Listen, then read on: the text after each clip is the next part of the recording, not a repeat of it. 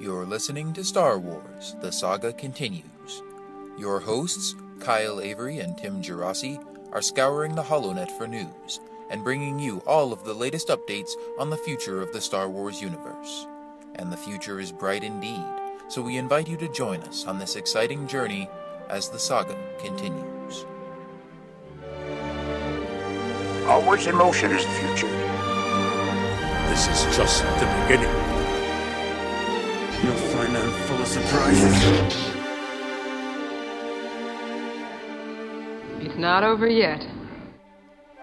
No, there is another.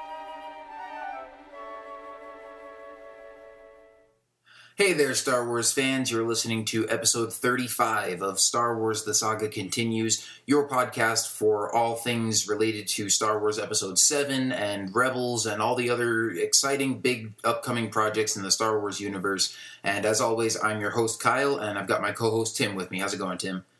Hey, Kyle. I'm doing great. In the immortal words of Darth Vader, this is a day long remembered. We finally got the big official casting announcement.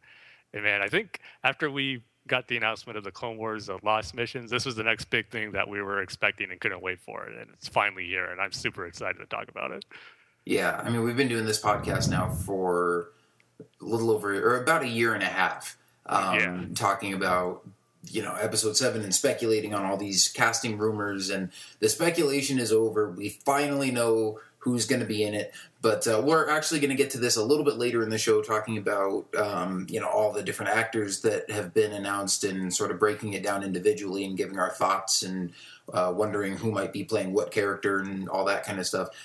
We will say right up front, we finally got confirmation that the big three are returning: Han, Luke, and Leia. Well, we think it's Han, Luke, and Leia. We just know that Harrison Ford, Carrie Fisher, and Mark Hamill are returning. They haven't said who's playing what character, but I think we all know who those three are going to be, as well as Peter Mayhew and Kenny Baker and Anthony Daniels. So, but before we get to the rest of the casting discussion, we've got some other big news from the end of last week that sort of pertains to all this. So we're going to cover this stuff first, which is that we finally got some official sort of clarification from Lucasfilm on this whole new story group that they've created to sort of monitor all the different new Star Wars story content and what they're doing with the EU and what's canon, what's not canon. So they put out this big press release on, I believe this was last Friday, the 25th, and basically, talked about what they've been doing with this story group and what they're going to do going forward. But it sounds to me, and Tim, maybe you got a slightly different impression, or I don't know, because to me this didn't still quite clarify everything. But I think the gist of it is that everything in the EU up to this point isn't necessarily canon. I mean, some of it might not be contradicted. Some of it sounds like will be overwritten by the new movies. But basically, I mean, what it boils down to is they're saying that anything created by George Lucas, so the original 6 Star Wars films and the Clone Wars TV series, and then pretty much anything going forward that is sort of passed through this Lucasfilm story group is going to be what's considered canon.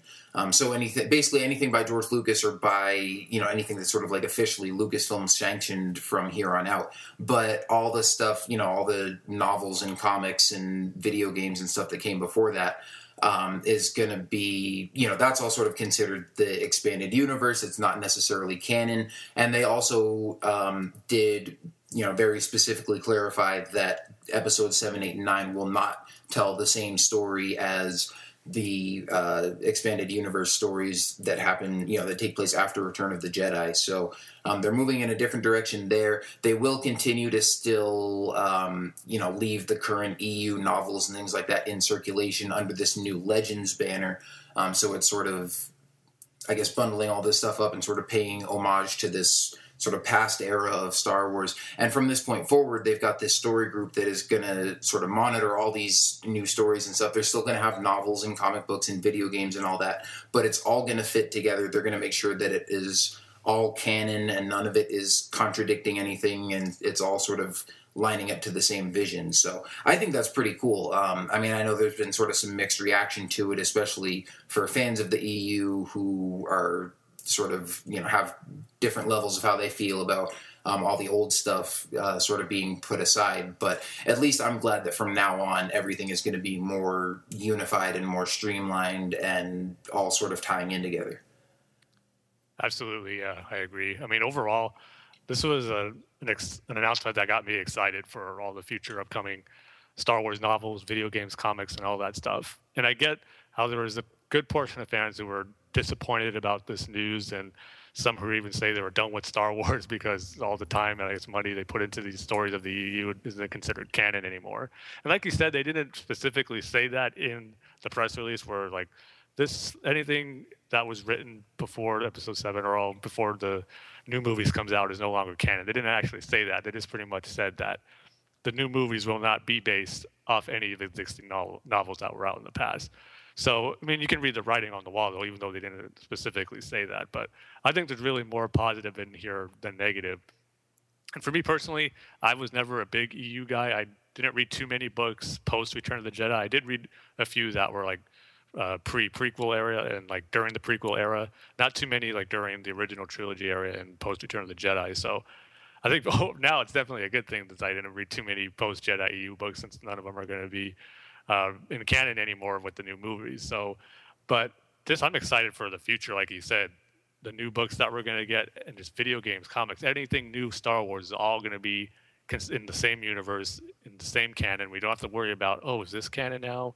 Is this in it? Is this going to contradict what happened here, or where does this fit in? So that's definitely great. And we'll talk about it a little later, but the new announcements of the books we got, that's part of the excitement, is knowing that these are definitely in the same universe, same canon as the movies and Clone Wars and Rebels was going to be. It's all going to be connected. So not having to worry about that is just a great thing. So overall, I'm just excited with the announcement when it happened on Friday. And it was something that we already knew was probably going to happen. So I wouldn't say I was shocked or surprised by it, but I'm just glad that it finally did happen. And I said this on Friday too, that we had to get this announcement first before we got the official Episode 7 casting announcement. So there wouldn't be any question as to who was this actor playing Jaina Solo or Jason Solo or Ben Skywalker, or who are they playing, or any confusion with that. Now we know they're not going to be playing those characters, and they're not going to be connected to any pre-existing EU story. So it's all pretty much left to us until they announce who they're playing to speculate on just what new characters they're going to be, and not just already knowing, okay, this person's Jaina, Jason, and Ben, Solo, and Skywalker. So this news had to come first, in my opinion, and little did we know that a few days later we would get the official casting announcement. But it was a pretty big deal. I mean, like I said, there was tons of EU fans out there, and for better or for worse, depending on your point of view on the whole matter, it's a big thing, a big shakeup in the Star Wars universe, that's for sure. And one thing that just comes to my mind, where as far as canon and being upset that certain stories don't matter anymore,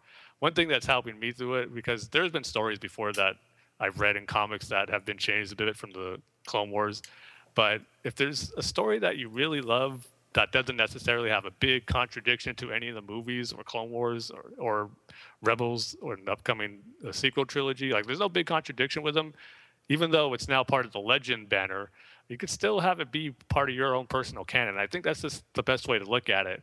And not everyone kind of agrees with that. I know some just like to have and make sure that it's officially in canon. But when you create your own personal canon, as long as it doesn't contradict with any big story points from the movies, it really makes it a lot much easier to take, because that's kind of how I'm viewing it. Just until like certain stories that I really love, like the Darth Bane novels, for example, until those get contradicted somewhere down the line with future movies, I'm still going to put that in my personal canon and with some other stories that I know of. So I just think that's probably the best way to look at it, or try to view this whole thing in your fandom. Just try to take the stuff, as Yoda I think Yoda said it best when Luke asked him about the cave, what's in there. Yoda tells him, only what you take with you. So regarding canon and Star Wars universe, just only take with you what you believe is your personal canon, what you love the most. So yeah, it's a big shakeup in the Star Wars universe, but overall I think it's one for the best.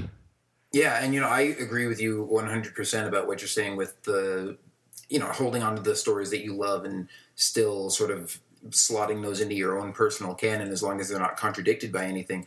Because as far as what's not canon anymore, yeah, the only thing they really specifically said was that the episode 7, 8, and 9, which will be canon, are not going to tell the same stories as the post Return of the Jedi novels and things from the expanded universe. But then they also kind of laid out that pretty much the only stuff up to this point that's officially considered canon is the Star Wars movies and the Clone Wars series. So, you know, by that definition, you can say that, like, all the other comics and novels and video games and stuff aren't officially canon, but again, they haven't been overwritten yet. So, like you were saying with the Darth Bane novels, or, I mean, for me, I'm a big fan of the Old Republic and Knights of the Old Republic and that whole era.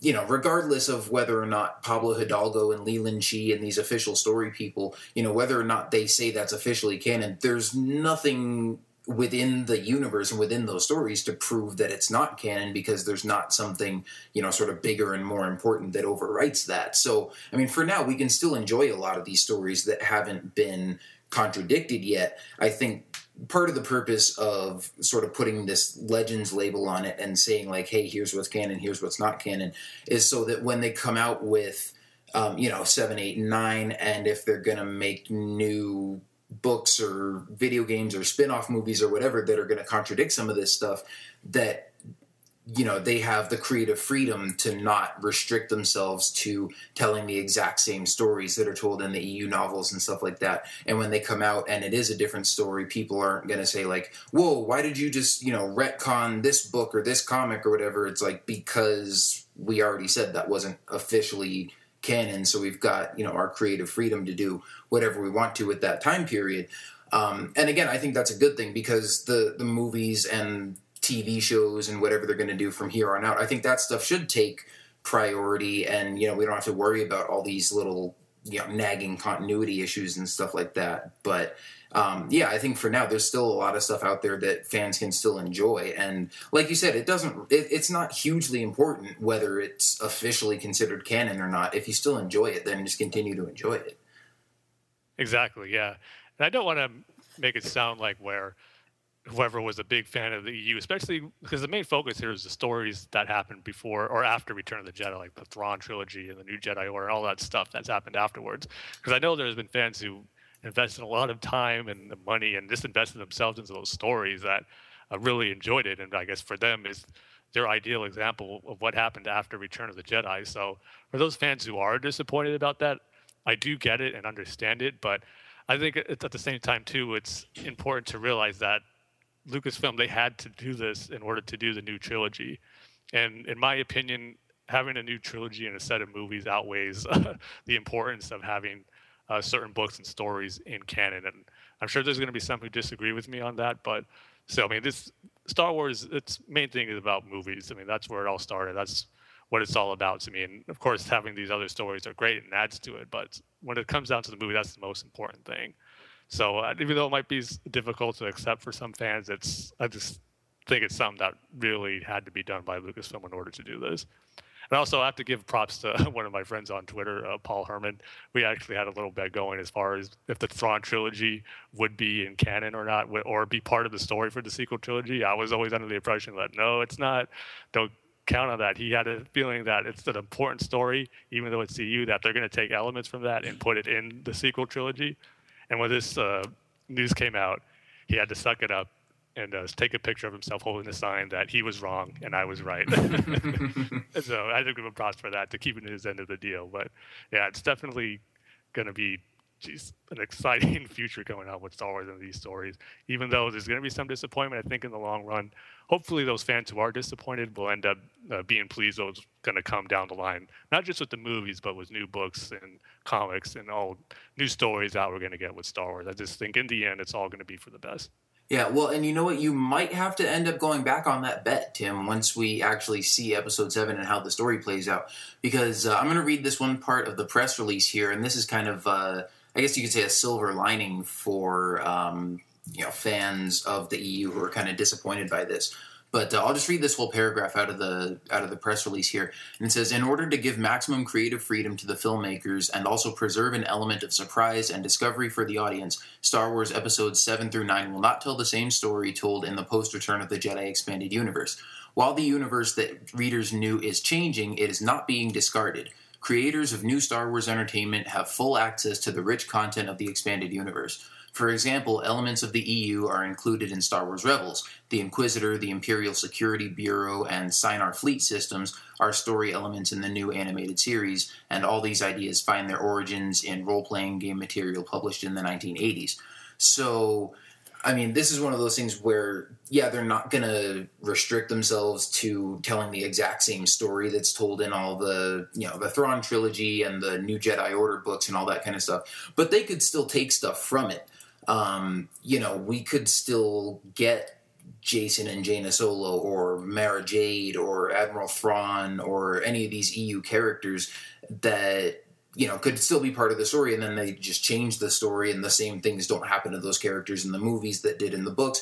Or they could go with completely new characters and pretend none of that ever existed. We don't know how much of that they're going to take into account and how much they're going to sort of apply to it. But, I mean, all we do know is that they're sort of, like they said, trying to give themselves creative freedom to not just create an original story for themselves. They want to have the creative freedom to tell the story they want to tell, but also to have some surprise for the audience. I mean, that's been one of the things for me all along with all these rumors going around about casting and what characters are going to be in it and, what's the story going to be about and all that kind of stuff. And I'll see people posting on comments and stuff like that on articles like, they'll be like, oh, these movies better follow the Thrawn trilogy, or they better follow the New Jedi Order trilogy, or, I want to know who's playing Thrawn or who's playing Darth Caedus. And, people are just assuming that they're going to tell these exact same stories. And I'm like, if you know those stories so well, then why exactly would you want to go see that? I mean, I get that, they make adaptations of books all the time into movies and, people love to go see them, but like you said, Star Wars started with the movies, and I think if they're going to make a new set of Star Wars movies for a new generation, it should be an original story and not just be something where, the fans are going into it with these expectations of, oh, it better follow this book or that book, especially when there's been so much material created for the expanded universe. Like, it's not like you can just make a trilogy that's an adaptation of one book or of 3 books because, then do you do the Thrawn trilogy? Do you do the New Jedi Order trilogy or the Jedi Academy trilogy? Or do you pick some of the New Jedi Order books or, all this kind of stuff? It's like so huge that I kind of like that they're just starting over and telling their own original thing because it's going to be fresh. And you know what, like you said, I'm not a huge fan of the expanded universe either, especially after Return of the Jedi, because there's been so much content. And a lot of it was written like in the early 90s and stuff. And so it was before I became, before I really got into Star Wars. I mean, I've loved it since I was a kid. But when I first saw it when I was 4, I wasn't old enough to, read a 300-page hardback novel. And so by the time I was old enough and like really started getting into the stuff, there was already so much material that I was kind of like, that seems kind of intimidating and I don't really know where to start with all this. And then once I started reading about some of these stories, I was like, they killed Chewbacca by dropping a moon on him? Seriously? So I'm kind of glad that we get a chance to redo some of this stuff. And, I'm like, I don't know if I like that part of the story. So let me see how J.J. Abrams is going to do it differently. Yeah, exactly. That's the one big thing that I think most fans can agree on is glad is being changed and not part of the canon anymore with Chewbacca's death. But going back to what you said, Kyle, no, don't give our listener Paul any hope that he's going to win the bet. I won. It's over. Thrawn or any of those elements are going to be in episode 7, so let's leave that at that. But yeah, I agree pretty much everything with what you said there. I mean, having these movies being based totally new is going to be something that I think fans of the EU and even fans who have no idea of the EU is going to be best for everyone. And I guess I understand if there were fans out there who would like to see adaptations of based on a particular story, because I love it when either comic book movies or comic book animated movies or direct adaptations from great comic book stories. I love seeing it brought to life, like beat for beat on screen, so I get that. But when it comes to something as big as Star Wars and how not everyone's familiar with the EU, there was just no way I think you could have expected it to follow a particular storyline pretty closely for the new trilogy. And yeah, maybe there will be elements of it, but I still think there's going to be nothing now, especially after the heels of this announcement. It's all going to be fresh. New characters, the names I don't think are going to be like Jason or Jaina or Ben. And this whole new story and plot thread is going to be something fresh and we haven't seen before. And I have faith in it that it will, but hopefully it will be something that's better than anything that we've seen in the EU, and I'm pretty confident that it will be. Yeah, and I mean, I'm sure that these guys know what they're doing. I mean, with as much time as it's taken them to come up with a script and cast these actors and stuff, they're putting a whole lot of time and effort into it, and it really seems like everyone involved in the project is really just trying to make sure that they do it right. And just make this the best movie they possibly can and just stay true to the Star Wars universe and the Star Wars legacy. So, yeah, I think it's in good hands. And I think this is the best move for them to make in terms of just allowing themselves to tell the story that they want to tell and make the best movie that they can make.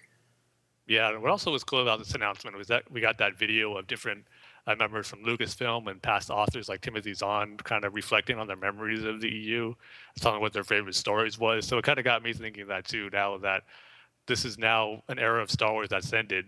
Did you have a favorite, if you could think of one right now, like your all-time favorite EU story, whether it was a novel, game, or a comic? Did anything jump out to you after this announcement where it's like, now that it's all done, which is the one I look on fondly? Oh, man. Well, I didn't really think about that as I was like watching that video or reading the announcement. I mean, I might have, but I don't specifically remember anything sort of jumping out at me. But I mean, obviously when you ask me this right now, the first thing that jumps to mind is Knights of the Old Republic. Because that's just, I mean, it's a great game and a fun game to play, but also just such a really cool story. And I just think Darth Revan is such a cool character, and obviously the way that they sort of weave the story and the plot twists and all the different characters and just sort of the really cool storytelling method, just weave that all into a video game. I thought that was really great. But then, as far as comic books go, I know a lot of my favorite comics and novels are in the Clone Wars time period, because that was sort of when I really got into, I guess I could say that's when I sort of stepped my game up as a Star Wars fan and sort of became like a hardcore fan and getting into the EU and all the books and video games and stuff. It was right around the time, like in between episodes 2 and 3. And as I was waiting for episode 3 to come out and getting excited for that, I started reading some of these Clone Wars novels they were putting out in between those two movies. And so I guess I would say my favorite, if I had to pick a favorite novel, the Revenge of the Sith novel adaptation is still really good, but then also sort of the two that bookend that, which is Labyrinth of Evil, which is sort of a lead-in to Revenge of the Sith, and then Dark Lord: The Rise of Darth Vader, which takes place afterwards. I mean, those were some fantastic books as well.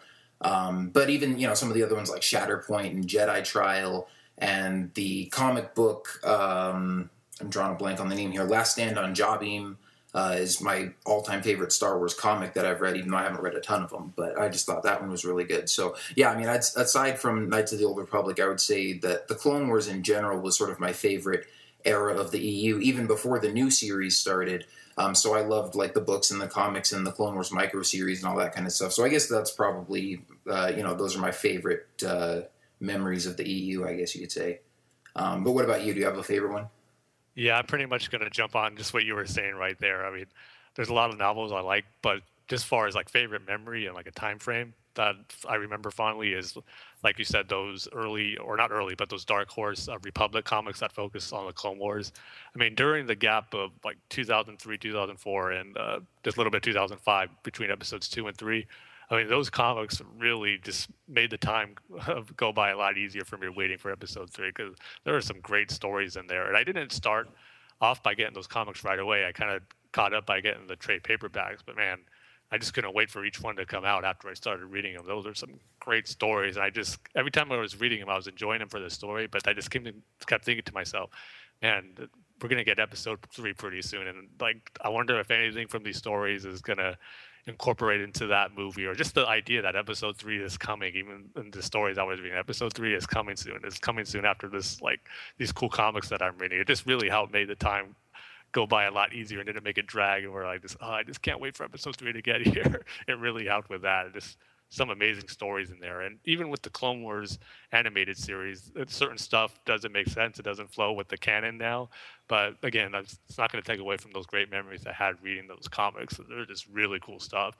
And like you said, the one with Jabim is really good. And stories like that, I kind of wish that the Clone Wars series would have taken some adaptations from, maybe adapt one of those stories from those Dark Horse Republic comics. There were some really good ones in there.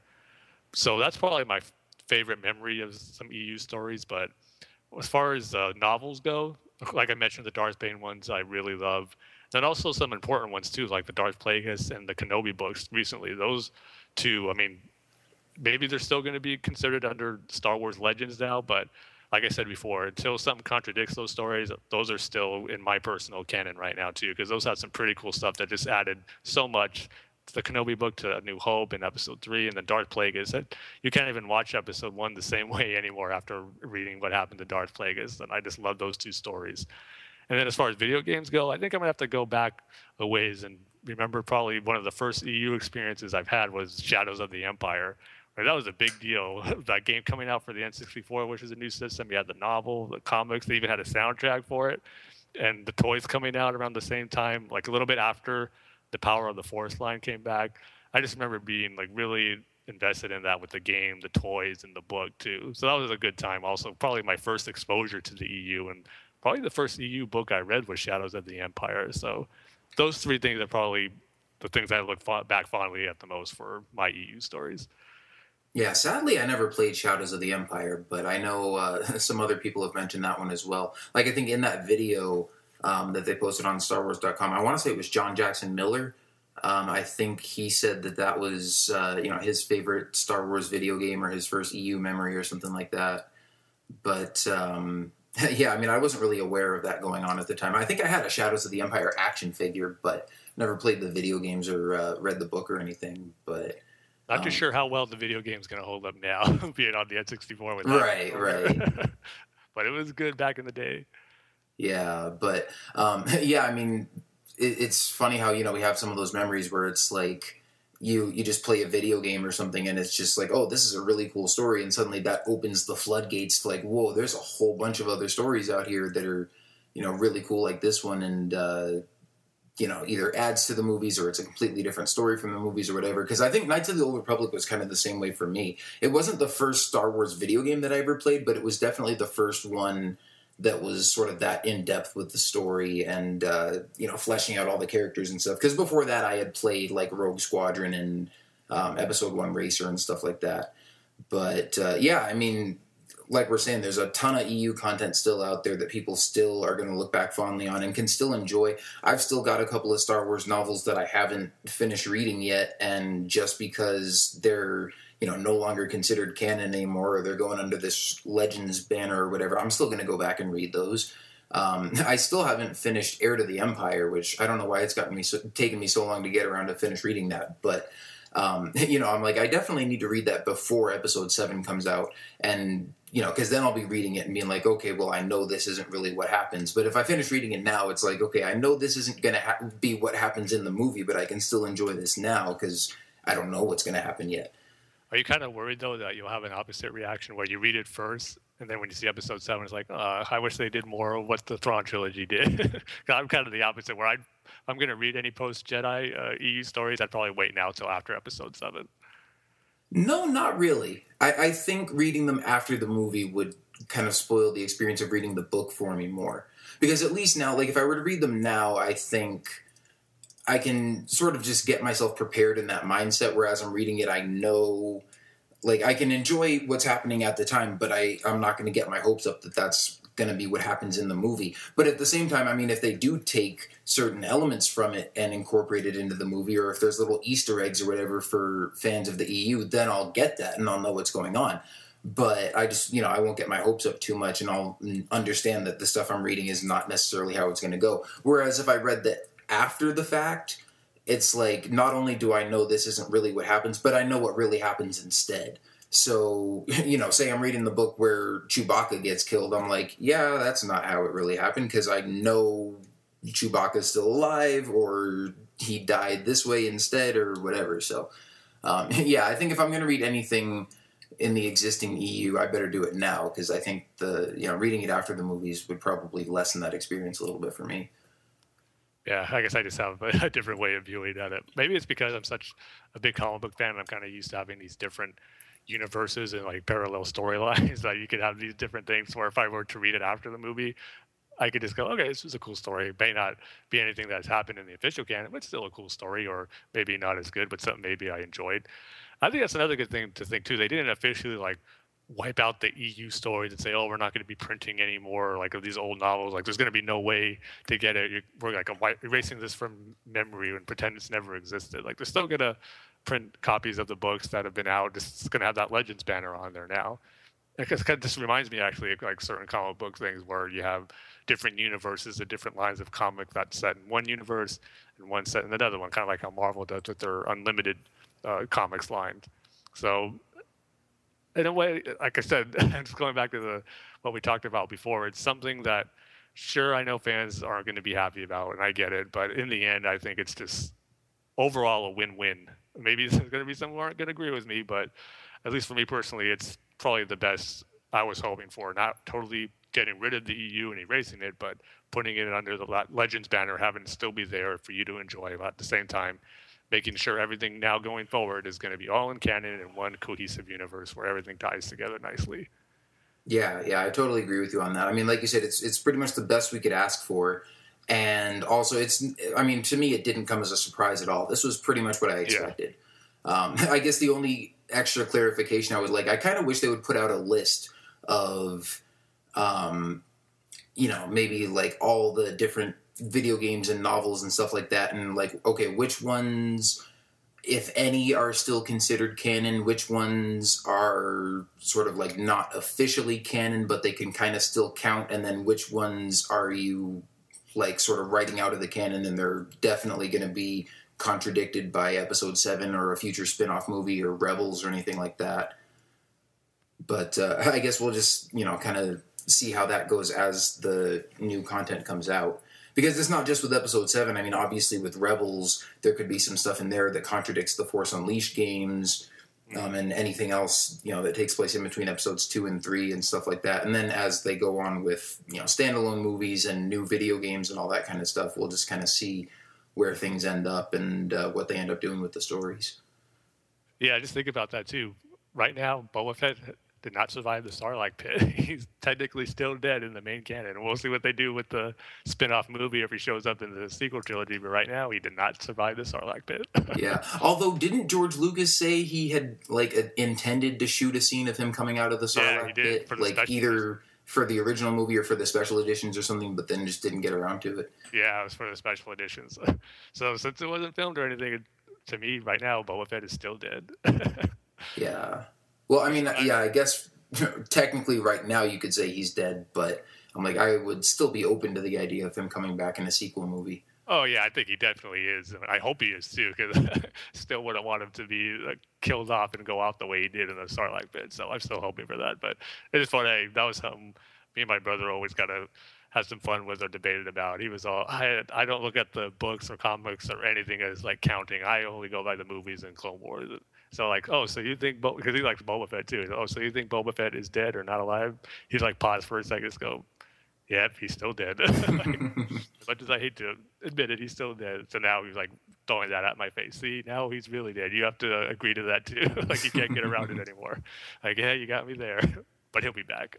Yeah, I mean, then again, we never definitively saw Boba Fett die in the movies either. So, and we can't say there's any canon stories where he escapes the Sarlacc pit, but the thing takes 1,000 years to digest you, so he could still be alive down there for all we know.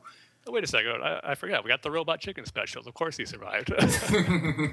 Yeah, because those are totally part of what still counts in the canon. Of course.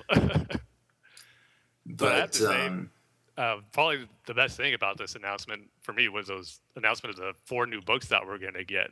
I mean, how cool was it the same day we got that EU announcement, we got the news of 4 new books coming out, the start of this new era of Star Wars novels. And so just the titles of those books have got me excited for. I mean, the first one announced was a tie-in to Star Wars Rebels, which is going to be a prequel to the series. I heard that. I'm like, oh man, that's probably the perfect way to start it off. Rebels is the first thing we're going to get in this new era of Star Wars. So why not start the new series of novels with the Star Wars Rebels book to introduce us to some of the characters into the series? So on top of the e-news we got that day, having the announcement of the books just made it even better. Yeah, this was kind of one of those crazy days where there was I mean, the news was slowly sort of trickling down all day, because at first we just got this official, announcement from StarWars.com saying sort of here's what we're doing with the EU and the Legends banner and what we're doing, moving forward with Episode 7 and all that kind of stuff. And I think in this press release, they say that, on the screen, the first new canon to appear will be Star Wars Rebels. In print, the first new books to come out from this creative collaboration include novels from Del Rey Books. First to be announced, John Jackson Miller is writing a novel that precedes the events of Star Wars Rebels and offers insight into a key character's backstory with input directly from executive producers Dave Filoni, Simon Kinberg, and Greg Weisman. So, I mean, in the first announcement, we didn't even know the title of this book. And then, then we got the title of the book, and then we got the cover of the book, and then we got an announcement that, they announced 3 more books, and then they revealed, the titles for those other 3 books, and then they revealed plot summaries for all the books, and so... it was you and I were talking or sort of chatting back and forth that day, and it's oh, what do you think about this? And we're chatting back and forth, and whoa, they just, said something else, and now we can look at the covers or something. So that was pretty exciting. But yeah, I mean, the covers for these books look great. They all sound pretty good. So the 4 books that we've got, the first one, like you were talking about, it's this one that's sort of a prequel to Rebels. It's called Star Wars: A New Dawn. And it focuses on Kanan and Hera and sort of explores the beginning of their relationship, how they first came together and started fighting the Empire. And I don't think this is in... it's not in the article on our website. I think I might have read this somewhere on Twitter or something, that this series takes place that this book takes place 5 years before the series starts. I'm not 100% sure on that, but... obviously it's some sort of prequel where it's giving some backstory on these characters and how they first started working together. And like you said, I'm really excited to read this and just sort of get some backstory on these characters and sort of a lead into the series. And it's really, it's exciting to know that from now on, all these books are they're gonna count for something. You can't just sort of dismiss it as that doesn't really count, or that's an alternate story or whatever. I mean, not that you have to read all these. I doubt they're gonna make Rebels and leave a bunch of plot holes in it that only the people who have read all the books will understand it, because you want people to be able to enjoy just the movies or just Rebels or whatever, if they're not into the novels and the comics and stuff. You don't want to alienate the readers who aren't hardcore fans who absorb all of this stuff. But I think for those of us who do read these books, it's going to add more to the experience. And I haven't, been reading a ton of the EU novels and all that kind of stuff. I've read quite a few, but I haven't been one of those people that's okay, I have to read every single Star Wars book and every comic that comes out. But I might turn into one of those people now that I know that everything going forward is all going to sort of be connected. It's all going to count for something. And that even if you don't necessarily need to read this book to enjoy Rebels or understand it, it's going to add more to it, I think. So I definitely can't wait to read this book. And, especially if there are any that I'm sure there might be some future novels that tie into Rebels, but then if there are any that tie into Episode 7 or any of the other movies, then yeah, you bet I'm going to read those. Yeah. Couldn't agree with you more on that. Just like you said, even as fans, I was kind of like this already with certain books that would come out, because it just makes you enjoy certain things about the movies more, like Kenobi and Plagueis did for me. But now that we really know that this book, A New Dawn, is going to tie in directly to Rebels, it's going to be in the same canon, it's going to have input from Greg Weisman, Dave Filoni, and Simon Kinberg. It's just going to add so much enjoyment to when you watch the series. When you see the first episode, you can harken back to what you've read in that book. I just think it's going to be something fans are going to be more aware of now, which would hopefully get more people who didn't necessarily read too much of the EU to read it now, or to read new novels now, because it's going to have not maybe a direct effect on what you'll see in the movies or TV shows, but it's taking place in the same canon, and you might pick up certain things that you wouldn't have before by reading these books. And it's just going to add to your enjoyment overall, which is going to be great, which has me most excited about all 4 of these books that were announced. Yeah, I think it'll be one of those things where, you just sort of pick up on subtle little references. For example, if you never watched the Clone Wars series and someone who's never seen Star Wars before watches Episode 4 for the first time, you're not really confused when Obi-Wan tells Luke, or when Luke asks Obi-Wan, oh, you fought in the Clone Wars? You have no idea what the Clone Wars are, but you get that it's just sort of something that they're mentioning in the backstory, and you don't necessarily need to know everything about it right there at this minute to keep up with the story, because everything else sort of makes sense, and it's just sort of this minor reference. But everyone who's watched the Clone Wars series, that obviously means a whole lot more to them. And so I think it's going to be the same thing here, where, maybe there's stuff that's going to happen in this book between Kanan and Hera, and then maybe in the series they'll just have some sort of small reference like that. They could be in the middle of a fight with some stormtroopers, and Hera tells Kanan, like, oh, this reminds me of the time we got stuck in an Imperial base on Balmorra. And, people watching the show who don't know about that are like, okay, well, I guess that happened at some point. And for those of us who read the book, we're like, oh, cool, yeah, I remember that. That was a great story. So I think it's just the little things like that that are just going to, like you said, sort of tie everything together and make this feel more cohesive, and just add to, just build on the experience and add enjoyment to it. Yeah, definitely. And then the other 3 books that got announced, I mean, just getting the announcement for A New Dawn was enough to get me excited. But then the other 3 ones that got announced, first the titles of them were Star Wars Tarkin, Star Wars Heir to the Jedi, and Star Wars Lords of the Sith. And at first we just got those titles, and you kind of know what Tarkin was going to be about just by the name. But the titles Heir to the Jedi and Lords of the Sith, man, my mind went crazy thinking, oh, what's those going to be about? Is it going to be a novel right before Episode 7, or is it going to be like set in the original trilogy area, close to Empire, Jedi, A New Hope? What's it going to be? And then we find out that Heir to the Jedi is going to takes place between A New Hope and The Empire Strikes Back.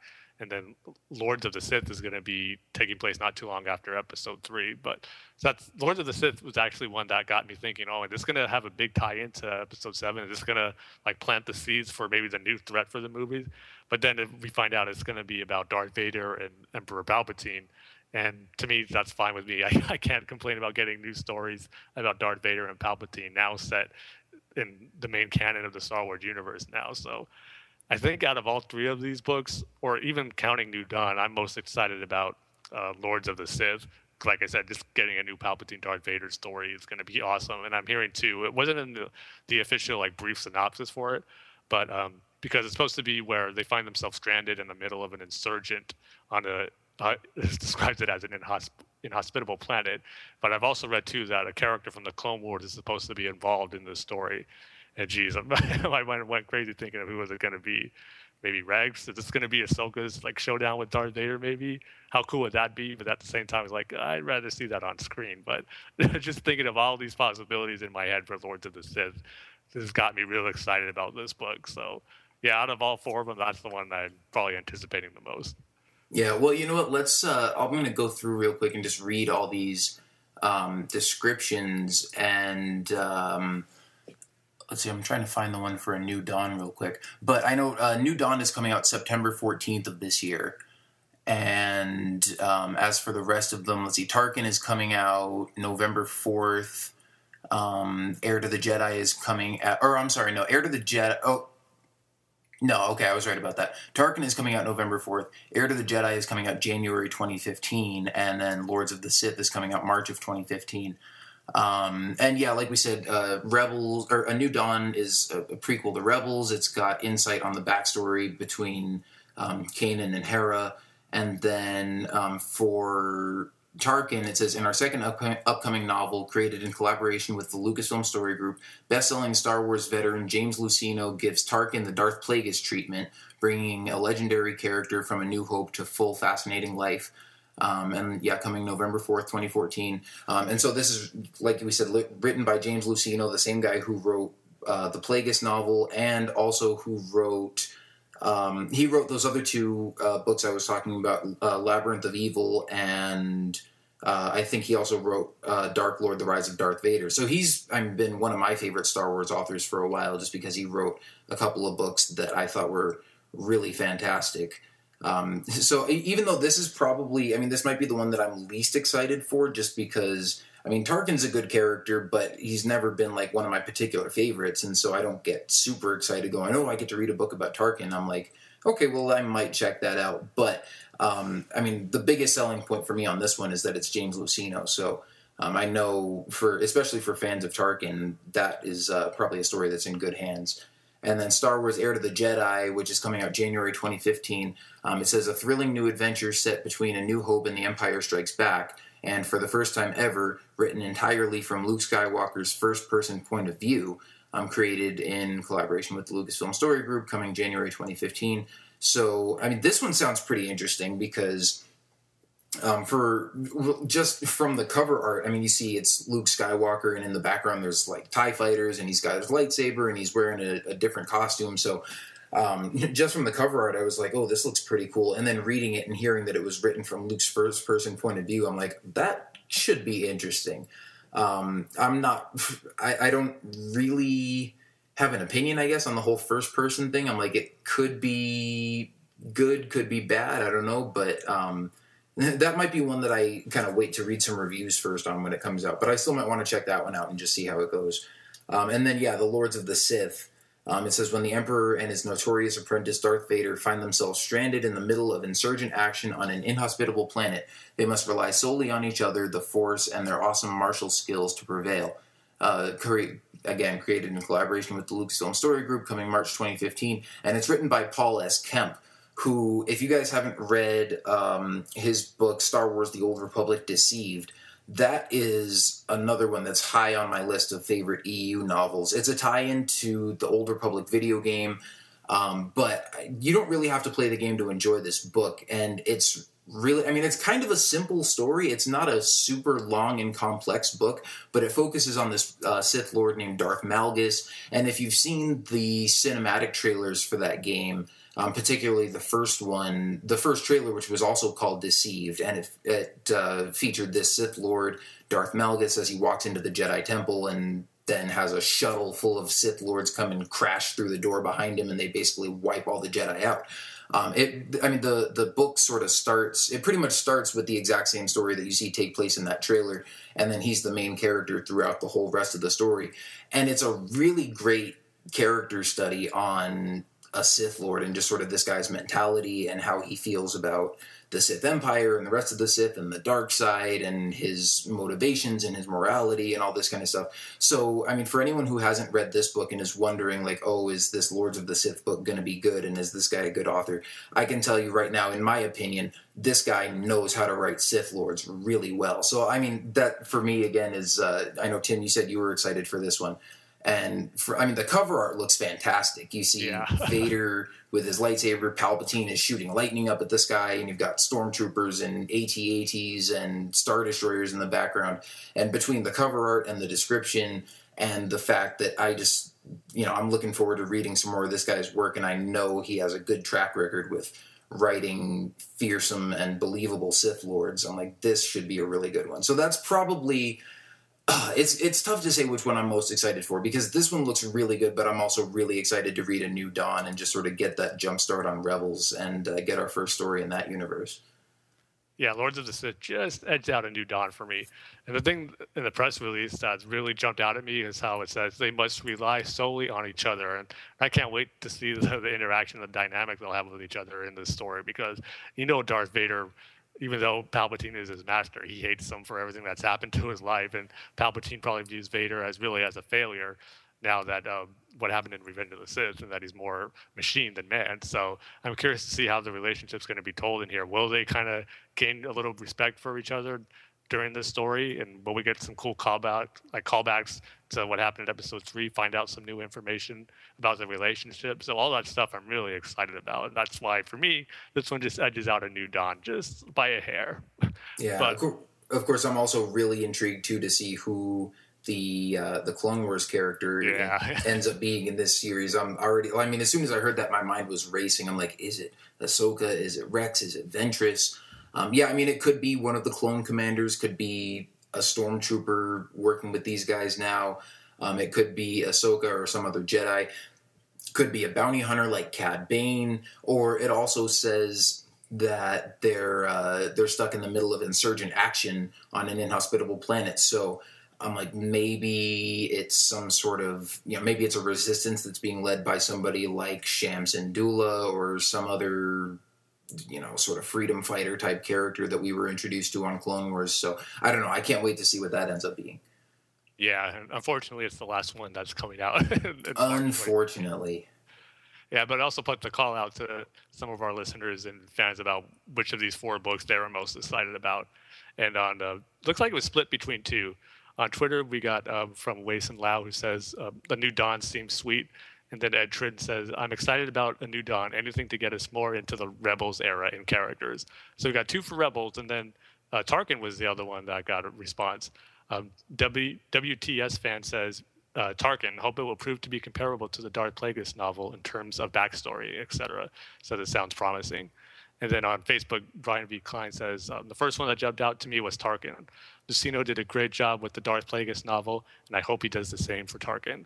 So pretty much, at least for the listeners and fans who got back to us, it's split between A New Dawn and Tarkin.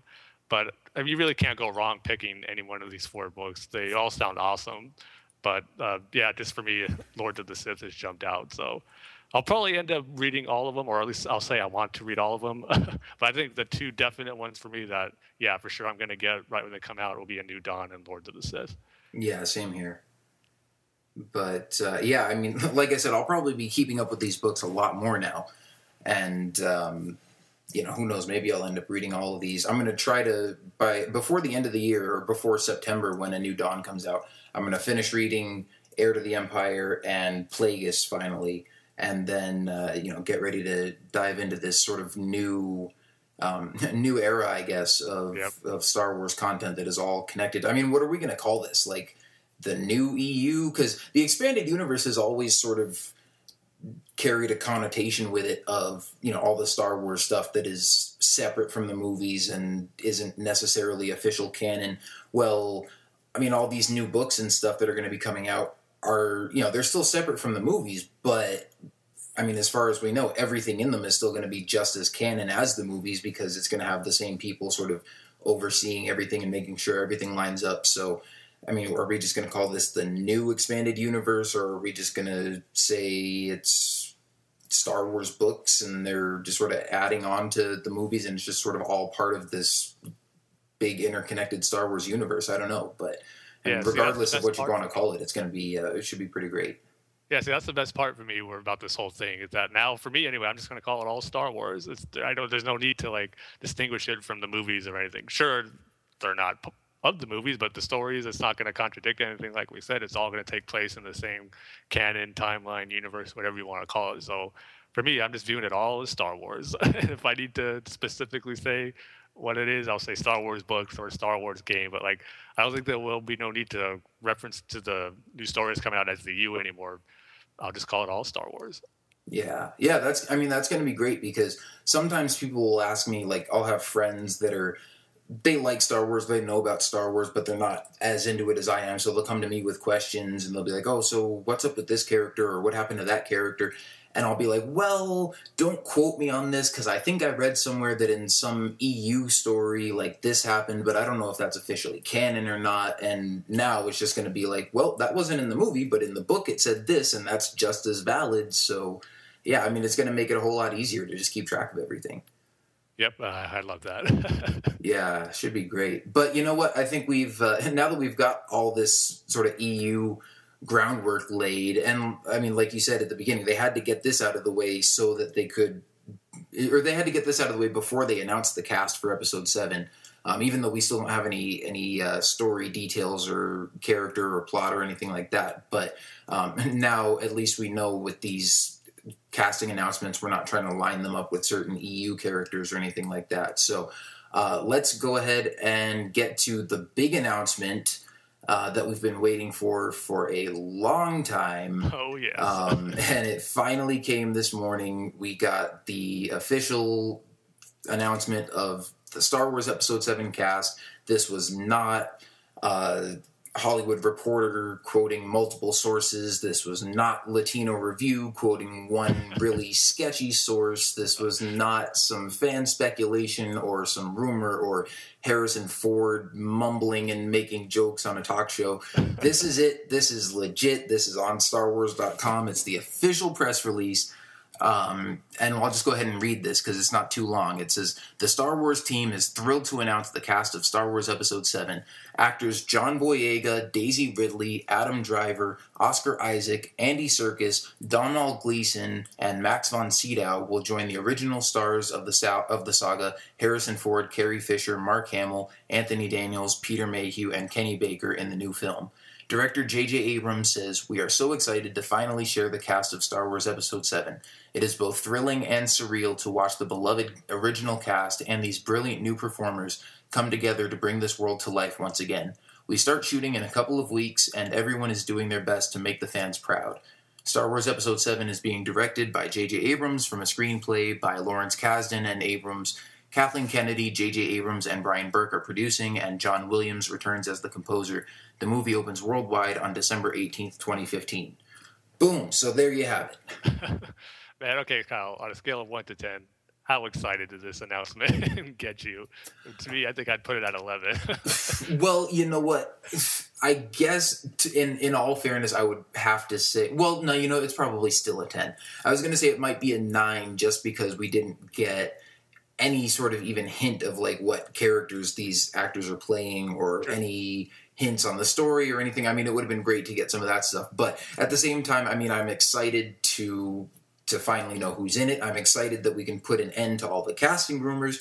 Now, I'm sure that now we know who the actors are, we're still going to have some rumors regarding the story, what happens in the story, what characters all these actors are playing. But it's nice that we finally have confirmation. And like I was saying, when I'm talking to friends of mine who are asking me about Star Wars or what I think about things or what's happening, whatever, I mean, I'll meet somebody and tell them that I like Star Wars or tell them that I'm making my own Star Wars fan film or something, and they'll go like, oh, so what do you think about the fact that they're making a new Episode 7? And I'm like, oh, well, I think it should be pretty cool. I'm hopefully optimistic and can't wait to see it. And they're like, yeah, well, at least it's a good thing that they've got the original, Han and Luke and Leia are coming back, right? And I'm like, well, that hasn't officially been confirmed yet. I can finally stop saying that and just join the masses who have pretty much already accepted it. But I was like, yeah, I mean, we've been saying all along that it's like the worst kept secret in Hollywood. Everybody pretty much knows that they're coming back, but I still am always hesitant to, just totally go along with it until it's been officially confirmed.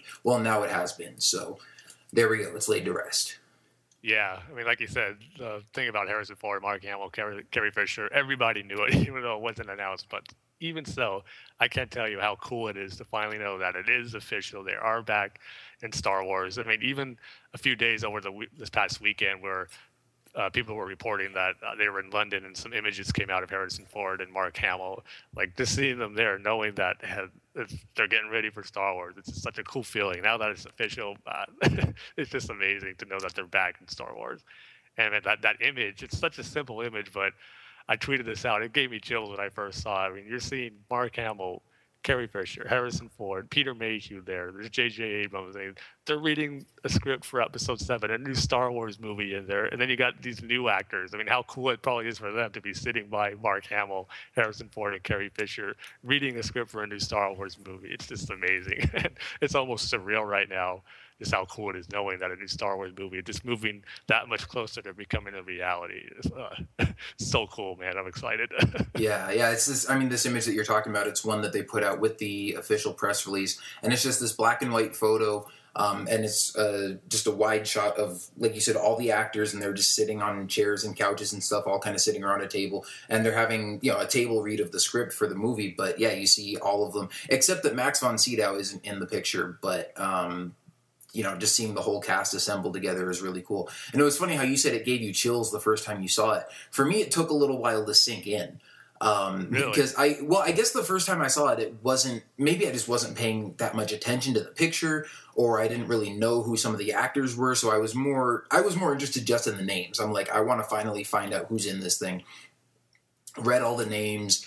And then, of course, I go and I'm tweeting about it and posting about it on Facebook, and I'm going on IMDb and Wikipedia and looking up all these actors who I either have never heard of before or don't know really well, and trying to sort of refresh my memory on what they've been in and everything. And then I sort of came back to it after maybe an hour or two. And I think also the first time I saw the picture, I had seen it on my phone, so it was kind of small and I couldn't even see who everybody was in the picture. But in the announcement that they made on StarWars.com, I mean, the picture is pretty big, but then they've also got a caption underneath that says, okay, here's J.J. Abrams, and then if you go clockwise, this is this person, this is this person. And so once I sort of had familiarized myself with like, okay, who all these people are, then I went back and looked at that picture, and I'm going, okay, this is this person, this is this person, this is that person. And as I'm just sort of like going around the circle and realizing that it's all these people together, and that, like you said, that they're all sitting there, they're all making new Star Wars, then it just sort of hit me. I'm like, oh crap, this is really happening, and all these guys are involved in it. And it just sort of brings that sense of, I don't know if you want to say, what's the word I'm looking for? It makes it more tangible, I guess. And just sort of makes it seem more real when, we've known that this movie was going to happen for, a year and a half now, and we've known who the director is, we've known they're working on the script. But when you just see all these people sitting together, and we know that they're working on it, we know these are people that we're going to be seeing on camera in a Star Wars movie, it's like, oh man, just so cool. And yeah, like I said, it didn't hit me right at first, but after sort of thinking about it and talking about it and letting it sink in for a while, then when I went back and looked at this again, then it kind of hit me and gave me chills and was like, oh man, this is going to be really awesome. Yeah.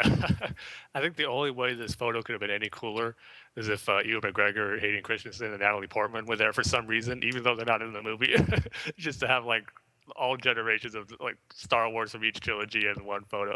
Maybe that'll happen eventually down the line when this new trilogy is done. But yeah, just so cool seeing like the original cast, one generation to the next. And yeah, man, it's just an exciting time to be a Star Wars fan, and I can't tell you how cool it is right now. Yeah, and hopefully they will do a picture like that at some point, because I don't know exactly where it's from, but I've seen a picture online before of kind of what you were describing, but it seems like it was taken probably towards the end of production on Revenge of the Sith, where you've got, all the main actors from that movie. They had Hayden Christensen and Natalie Portman and Ewan McGregor.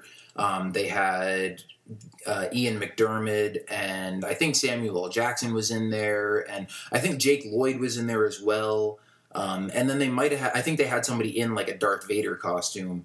But then they also had like Peter Mayhew and Mark Hamill and Carrie Fisher and Harrison Ford that they probably had just brought in just for this photo op, or maybe they had brought in the original stars just to sort of give them a tour of the facility as they were filming Revenge of the Sith or something like that. But it's a really cool picture to see just all of those, like you said, just the different generations of Star Wars together in the same place. And I think I had seen that picture before, I've seen it like a while ago, but I just saw it maybe on Twitter or something just recently, like within the past couple weeks, and I hadn't seen it in a long time. It was like, it just sort of hit me again, like, wow, that's really cool, just seeing all those guys together again.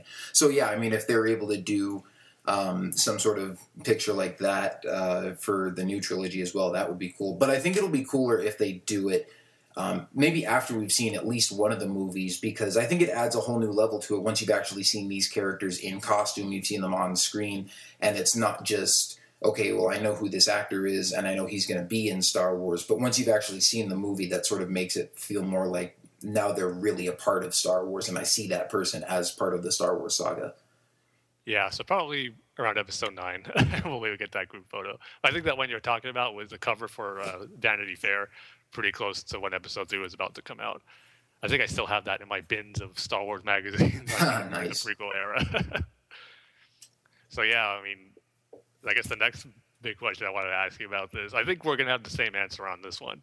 But out of all the actors that were in this press release, which one surprised you the most and just caught you by surprise? I think I know the answer to it already. Well, yeah, because I've told you this already, but the biggest surprise for me was Andy Serkis. Yeah. Although, Max von Sydow was also kind of a surprise. And we talked about this before, and we've talked about this for months now, where it's like, okay, what's it going to be like when we finally get the official casting announcement, and we're going to look back on all the speculation and all the rumors and all the names that got thrown around and see which ones were correct and which ones weren't. And I probably said before that, like, I thought we were going to have some rumors that were pretty spot on, and so there were some names in there that weren't really a surprise. There were some that we had heard sort of mentioned, and we weren't sure how accurate the rumors were, and so it's like, okay, well, that one's kind of a surprise, but we had heard that name before, and we weren't sure if that person was going to be in it or not, or if it was going to be somebody else. So it's nice to get confirmation. Now we know it's this person. And then there were some that just came out of left field. And, like I said, I don't think we'd ever heard Andy Serkis or Max von Sydow's name thrown around in any of the rumor mill stuff. But, I mean, for me, being also a big Lord of the Rings fan, and especially someone who loves the character of Gollum so much, and, I mean, I love what Andy Serkis did with that, but also, even what he did in the recent Planet of the Apes film, I mean, he's so great with the motion capture and the facial expressions and all that kind of stuff. But, I mean, mostly, I love him mostly for Gollum. That is, like, one of my favorite movie characters of all time. And when I saw his name in here, I was like, what? I did not see that coming, and I am even more excited for this now. Yeah, that kind of raises a question, too. I'm probably 90% sure he's going to be a CG motion capture character, but there's a part of me that thinks, well, maybe he's going to be himself in this movie, and he's not going to play a CG motion capture character. But I don't know, he's just so associated with those kind of roles, it's hard not to think of him as doing that for a Star Wars movie, where more than likely it is going to have a few characters that are going to be all CG and require some motion capturing. And if we're going to have that, there's none better than Andy Serkis. So yeah, I mean, like you said, there was no hints or rumors about his name being associated with Star Wars. And so when I first saw his name on there, I was like, wow, really, man, that's cool. And then you see him in the photo, like, yep, there he is, sitting right by Mark Hamill. So out of all of them, that was definitely the biggest surprise, and something that we didn't expect. And I think out of all of the actors listed here, at least for me, and I think for the most part, we try to do a good job of keeping it up as far as all the actors who were rumored to be in Episode 7 or read for a role or whatever. I mean, there was a lot of them, but I think there was only 2 that panned out as far as actually being in the movie, at least the ones that I recognize anyway, Adam Driver and John Boyega. Those were rumored a few months ago, I think earlier this year, not too much earlier than that, but I think it was this year only where they were rumored to be in it. And yep, there they are. But some of the other rumored actors, like Benedict Cumberbatch, Zac Efron, those didn't end up panning out. And who knows if they were even strongly considered or not. But kind of what we expected, and like you hinted to, the majority was actors I've never heard of and ones that weren't fully on the rumor mill. So, yeah, overall, I think for the most part, it's a surprise more than anything than being, oh, I was expecting that, or that's a familiar choice. But, yeah, overall, it was a nice mix of new actors I never heard of, but at the same time, the classic Star Wars characters that are coming back to it. Mm-hmm. Yeah, and, well, I guess the one other name on there is Oscar Isaac. We had heard his name thrown around in some rumors, but those were really recent. That was just sort of in the past couple of days. And so, we hadn't even mentioned him on the podcast before. It was just sort of like the name came out of nowhere, and then the casting announcement came out, and it was confirmed.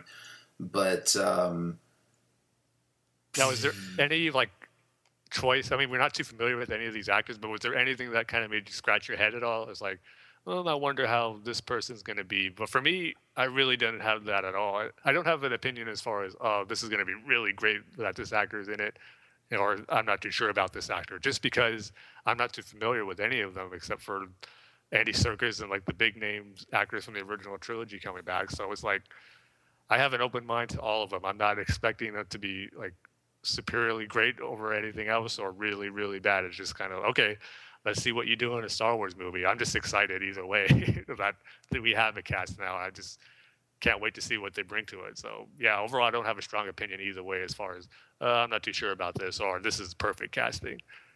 Yeah, and I kind of feel the same way. One thing I did want to go back to, because I was going to say this and then sort of lost my train of thought for a second, but when you were talking about Andy Serkis and how he's so well known for motion capture CG type roles and stuff, I mean, obviously I'm aware of that and all the different CG performances he's done, but for some reason that didn't really stick out at me when I first saw his name in the casting announcement, and maybe I just didn't really think of it, or maybe just seeing him there in person, reading with all the rest of the actors just sort of made me picture him more as, sort of being there on screen, I guess. I mean, obviously we don't know anything at this point about the characters or what, who these actors are going to play or anything, but maybe just sort of the first conclusion that I jumped to was that he could be actually making an on-screen appearance. And then I think it was, I was talking about this with Michael Cohen over at Frontlines. We were sort of debating back and forth in a Facebook post, but he was like, oh, so, we can all like 100% agree that Andy Serkis is playing some sort of CG alien, right? And I was like, I'm not 100% sure on that because, for one thing, we've heard a lot of stuff where J.J. Abrams and Kathleen Kennedy and Mark Hamill have all been talking about how they want to sort of go back to the roots of the trilogy. They don't want to rely too heavily on CG, and that was a criticism that a lot of people had with the prequels. And, of course, you look at Jar Jar Binks and the backlash that people had against him, even though he wasn't even completely CG, I don't think. Or maybe he was, but I know I've seen pictures in set of, like, Ahmed Best had, like, the arms on and everything. But, no, that probably was completely CG because he was, like, so much taller than Qui-Gon. But, anyway, I didn't just immediately jump to that conclusion because I've seen him on screen in other movies. Like, the first one that jumps to mind is The Prestige with Hugh Jackman and Christian Bale. He was in that movie as himself, not playing a CG character or anything. So I'm like, I think he could do a fine job if they cast him just as, I don't know, a Jedi, a Sith Lord, a Imperial officer, whatever these new characters are going to be. But then at the same time, I'm not ruling anything out either. And because he is so good at the motion capture stuff, it's like if they are doing a completely CG character, then there's obviously nobody better to go with. I think he knows that technology and that sort of aspect of performance better than pretty much anyone in the business. So I think they definitely can't go wrong with that if that's the type of character that they're looking for. But I think the other thing that I maybe was sort of skeptical about is, because this is sort of like the main central cast, and because Peter Mayhew is coming back, so, who else is he going to be playing if not Chewbacca?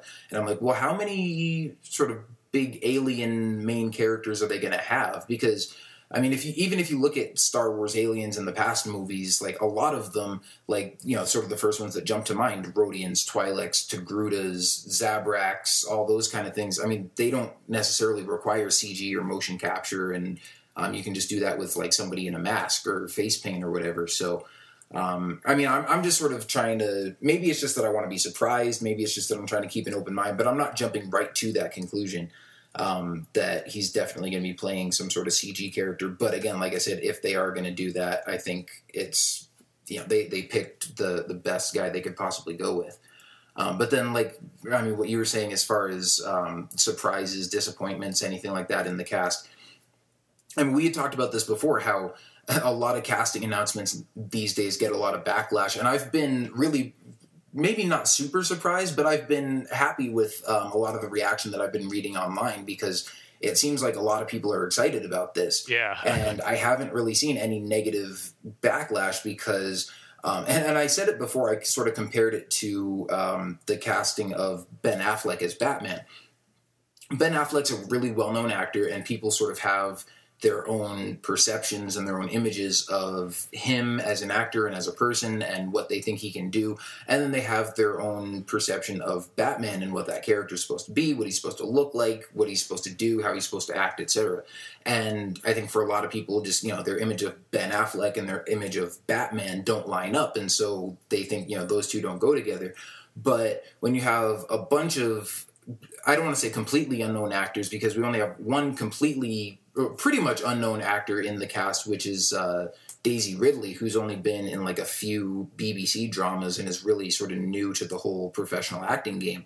But then a lot of these people, like John Boyega, is best known for the movie Attack the Block, which I've heard is good. I haven't seen it. I want to see it now just to sort of see this guy and see what he can do. But these aren't like big A-list stars by any stretch of the imagination.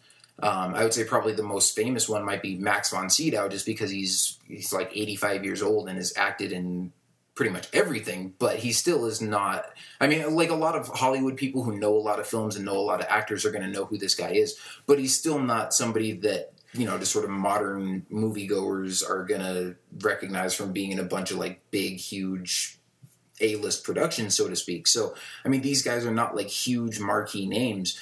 And so people don't have as high expectations of them. And like I said, we don't know what characters they're going to be playing. So, I mean, they don't have like those huge expectations placed on them. But I think people are just excited that there's a new Star Wars movie happening. They're excited to know who the cast is. And they're just sort of, embracing these new actors and saying, okay, great, hope we see what you can do.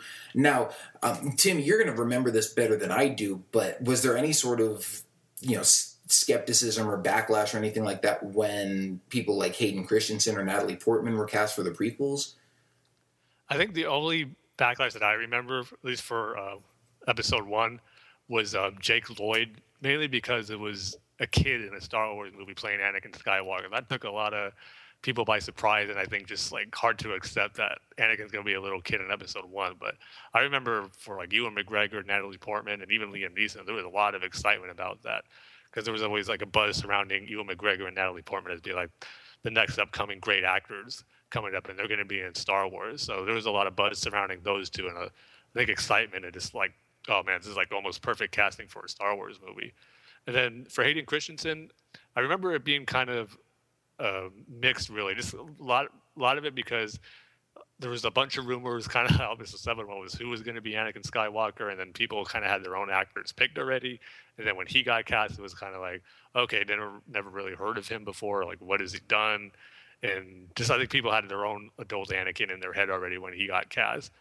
So this one, comparing it to the prequels, is totally different in my opinion. Or as far as me, I pretty much haven't seen these actors in anything. I've never really heard them before, except from rumored stories that we've been following, doing this podcast and keeping up with the news for episode 7. So, because with Ewan McGregor and Natalie Portman, I've kind of heard of them before, but not necessarily was too familiar by seeing their movies, but I knew of them. But this one, I was like, I had no clue really of who these actors were. And maybe it just shows how out of tune I am with other like movies and TV shows if they're not comic book related or Star Wars related. But yeah, so I'm kind of in agreement with you, or as far as a little bit surprised with the reaction that some of the online reaction from fans was. The majority of it has been positive. I mean, of course, there is going to be some negativity out there. I've seen some negative comments. The only thing that I have seen were some concern or maybe some disappointment that there wasn't enough they were expecting maybe some more female lead characters besides just Daisy Ridley and Carrie Fisher being announced in this first press release. So I did see some disappointment with that. But overall, I haven't seen too much like knocking a particular actor to saying, oh, they're not going to be good or this isn't going to be great. So yeah, overall, I think it's generally been pretty positive. Yeah, well, see, the reason I brought that up and was asking about the prequels, it's like just because people are sort of receptive to it now because they haven't really heard of these actors before, doesn't necessarily mean that's going to be the case after the movies come out, because if people were happy about Hayden Christensen being cast as Anakin before the movies came out, obviously now looking back on it, like he's one of the main reasons people complain about the prequels and say that they don't like him as an actor, and he ruined it, and otherwise it could have been great, but I just can't stand watching that guy act. I mean, I hear that from people all the time. So obviously, just because people are receptive of this now doesn't necessarily mean that everything's going to be perfect. Now, I'm hoping that these actors are going to do a great job. I'm sure that J.J. Abrams and everybody involved have done their homework, so to speak, and really put a lot of thought and effort into who's going to be the best people to play these roles. And I mean, yeah, like you were saying, a lot of these guys aren't really well known, but from what I've heard and just sort of what I've been reading today, I mean, the people that do know of these actors, particularly John Boyega and Oscar Isaac and Adam Driver, they're not super well known actors, but a lot of the stuff that they've been in has been critically acclaimed. Like especially Adam Driver and Oscar Isaac were both in the film Inside Llewyn Davis, which came out last year and was nominated for a lot of awards at the most recent Academy Awards. And so they're, like I said, actors who aren't particularly well known, but for the people who do know them, it seems like they have pretty good reputations, and it seems like they're considered pretty good actors. And like kind of like what you were saying about about Natalie Portman and Ewan McGregor at the time they were cast in Star Wars, where they kind of haven't quite hit it big yet, but they have potential to sort of be some of the next big stars in Hollywood. And I think if the new Star Wars movies are good, and if these guys do really well and people like their characters and like their performances, then yeah, obviously this could be something that rockets their careers to the next level. Yeah, and I'm sure it will. I mean, regardless if you think it's good or not, I mean, I think it's a lot of people are going to get familiar with these actors, and they're going to probably become household names pretty much, especially if it's a big, massive hit. I mean, these will just be names you'll become familiar with probably within the next 2 years. So I'm sure all these actors are super excited to now be a part of Star Wars, and just kind of the exposure they're going to get from them now. I mean, just can't imagine what's going through their heads knowing that they're being in Star Wars. Yeah. Now, okay. One thing I want to ask you. Well, first I'll say this. I mean, like you said, the only complaints I've heard from people are that, for one thing, I've heard people saying that, like you brought up, that there weren't enough female characters, that they would have liked to see one or two more, female members added to this main cast. But also, I've heard a lot of people complaining about the absence of Lando and Billy D. Williams, and that's something where maybe they just didn't have room for him in this movie. Maybe he'll still be in it and they'll just have, a minor part or a cameo appearance or something, and they just didn't, invite him to this big table read because it's not, he might not have as big a role in it as some of the other characters. But I hope and would probably expect that we're going to see Lando at least at some point in the sequel trilogy. But, I mean, if this movie is supposed to sort of be a reintroduction to Han and Luke and Leia and R2 and 3PO and Chewbacca, as well as introducing all these new characters, I'm like, I don't necessarily mind if they don't throw Lando in the mix right off the bat. But I don't know. But one thing I was going to ask you is, did any of these sort of strike you right off the bat as to where you thought, maybe had any predictions, any early predictions as to who these guys might be playing, as far as whether it's, an EU character that you think they might bring into the new movies, or whether it's just like a certain type of character or anything like that? Anything like jump right out at you? I would say three. First off, I would go with Donald Gleason. Looking at his picture, I can kind of see maybe if he is going to have an offspring or be a relation to Luke, he will be part of the Skywalker family. That's the prediction or the feel I'm getting with him. And then just because, I don't know if they did this on purpose or if it's just a coincidence, but Daisy Ridley is sitting in between Harrison Ford and Carrie Fisher. And I've heard a lot of people kind of speculate about this too, how that she's probably going to end up being their daughter. And we'll see if she has a brother or not, or any other siblings. But so I think Donald Gleason is going to be part of the Skywalker family, and then Daisy Ridley is going to be part of the Solo family. And then the other one would probably be Adam Driver, just because the report that we heard earlier of him being cast in the movie said he was going to be the villain. Now, they said he was going to be a Sith. I don't know about that, but I think he will be a villain just because they were right about him being cast in the movie, so maybe they were right about him playing the villain of Episode 7. So those are the three that kind of jumped out to me right away. The other ones, like John Boyega and Oscar Isaac, those can go either way for me. I know we're supposed to get a new set of trio leads, so either one of them can be the other part of that trio, who I think that Daisy Ridley and Donald Gleason are going to be. So those two are kind of up in the air for me. But yeah, Adam Driver, Donald Gleason, and Daisy Ridley are the three that I'm kind of getting an idea of who they're going to play in this movie. Yeah, and I pretty much had the exact same reaction. Maybe not so much with Adam Driver as the villain, but yeah, I think my first instinct was Daisy Ridley. Just looking at her, I was like, I could kind of see her as Princess Leia's daughter. And then I looked at the picture, and like I said, I think I was still looking at sort of the small version of it on my phone. And so I couldn't quite tell where Harrison Ford was in the picture.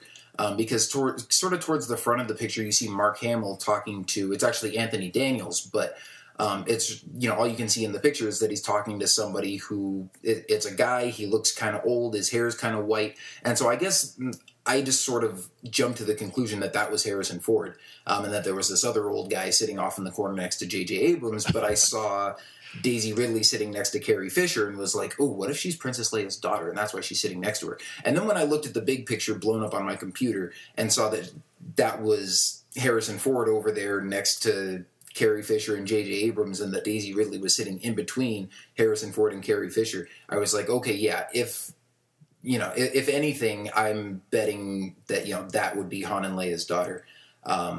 Unless, like you said, it's just coincidence that she happened to be sitting there, or maybe, J.J. Abrams was, or, you know, Harrison Ford was sitting next to J.J. Abrams, and then Carrie Fisher came in, and she's taking this young person who's like the only other woman on the cast and kind of taking her under her wing, and they just happen to go and sit down next to Harrison Ford and J.J. Abrams. But certainly, like, if there's anything to be sort of assumed from that picture, and we're not reading into it too much, I would think that was, I mean, if anything, that's like my biggest prediction, is that she's going to be their daughter. But also, yeah, I had the same reaction looking at Domhnall Gleeson. First, when I went and looked up his, I looked him up on like IMDb and Wikipedia and stuff, and I saw his name in the casting announcement and was like, I think I've heard that name before, but it doesn't really ring a bell. I don't know who this guy is. Like, I can't put a face with the name. I don't know what movies he's been in, anything like that. But then I went and, as soon as I looked him up and saw his picture, I was like, oh, that guy. Because he hasn't been in a ton of he hasn't had a ton of well-known roles in anything. But if you've seen the Harry Potter films, and of course those are huge worldwide hits, he played one of the Weasley brothers, I think Bill Weasley, maybe, in the last two movies of the series, the Deathly Hallows Part 1 and 2. And so as soon as I saw his face and saw the red hair and everything, I was like, oh yeah, I saw that guy in Harry Potter. But then I looked at a few more pictures of him and was like, I could see this guy being Luke Skywalker's son. And so, yeah, I kind of drew that same conclusion there. And then with Adam Driver being supposedly being the villain, or at least that's what we've heard rumored, and it seems like a lot of people are sort of jumping to that conclusion now. I'm not quite so sure about that, because I guess I'm just sort of trying to keep the options open here, and I'm thinking if they do have Han and Leia have a son as well as a daughter, I think it could be him. And just because, if they're saying he's the villain, maybe they're sort of going with the Darth Caedus storyline where Jason turns to the dark side, so maybe he could start off as a hero and then become the villain.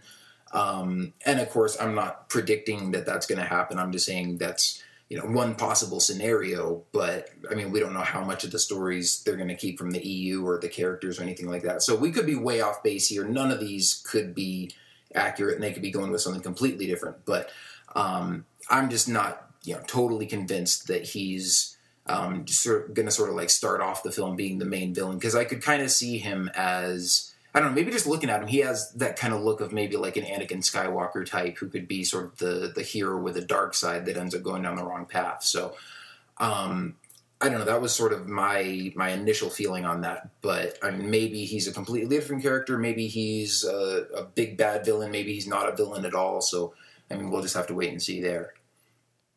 Yeah, so either way, though, because we know we're getting a trio of new leads, there's going to be at least like three other characters who we're going to have to speculate who they're going to be. One of them has to be a villain, whether it's going to be John Boyega or Oscar Isaac or even Max von Sydow, who what are their roles going to be is kind of up in the air, unless we're completely wrong and we kind of have it mixed up where the lead trio is going to be two other actors. But yeah, it's still up in the air, and we just have to speculate more on this now instead of who's going to be in it. Now that we know who are they going to be playing, that's going to be probably the one minor disappointment, I guess, with this press release. I know we talked about it too, where we're kind of hoping it's one big announcement where we get the cast and a brief character synopsis on who they're playing. So we didn't get that yet, but we know that should be coming hopefully soon. But this gives us more time to speculate like we're doing now. And I'm sure maybe as little trinkets of info comes out, maybe our speculation and thoughts will change on who's playing who. So yeah, it's still more speculation to be had, but definitely one aspect of it is complete where we know who's going to be in it. Just a matter of who they're going to be playing. Well, another thing that I thought was interesting is that John Boyega is the first name listed on this press release. So I think he might be sort of the center of the new trio of characters, and maybe backed by two of Han and Leia's kids, maybe a solo kid and Luke's son, or whatever the case may be. But yeah, it does seem, I guess the consensus kind of seems to be that the new trio is going to be John Boyega and Daisy Ridley, and then probably Domhnall Gleeson. And then, because Oscar Isaac is a little bit older, I think he's like 35, and then Andy Serkis is like 50, and Max von Sydow is 85. So of course those are going to be older characters. But the other thing, I mean, I was kind of thinking about this and sort of trying to compare to some of the other actors we've heard rumored and some of the different roles. I mean, one of the things we had heard rumored was that they might be looking for like a 40-something military type guy, and so I'm thinking, well, maybe that's Oscar Isaac, if that is, you know, still a role that they're looking for. Also, I think that one reason that I wasn't so quick to jump to the conclusion that Andy Serkis was going to be playing a completely CG character is that we had heard rumors that you know, Gary Oldman was in consideration for a part, Hugo Weaving was in consideration for a part, and so I was thinking, since obviously those guys haven't had their names included in the cast, that maybe Andy Serkis is filling that role since he's kind of around the same age as those other guys, or maybe they decided to go older and that's the role that they ended up picking Max von Sydow for.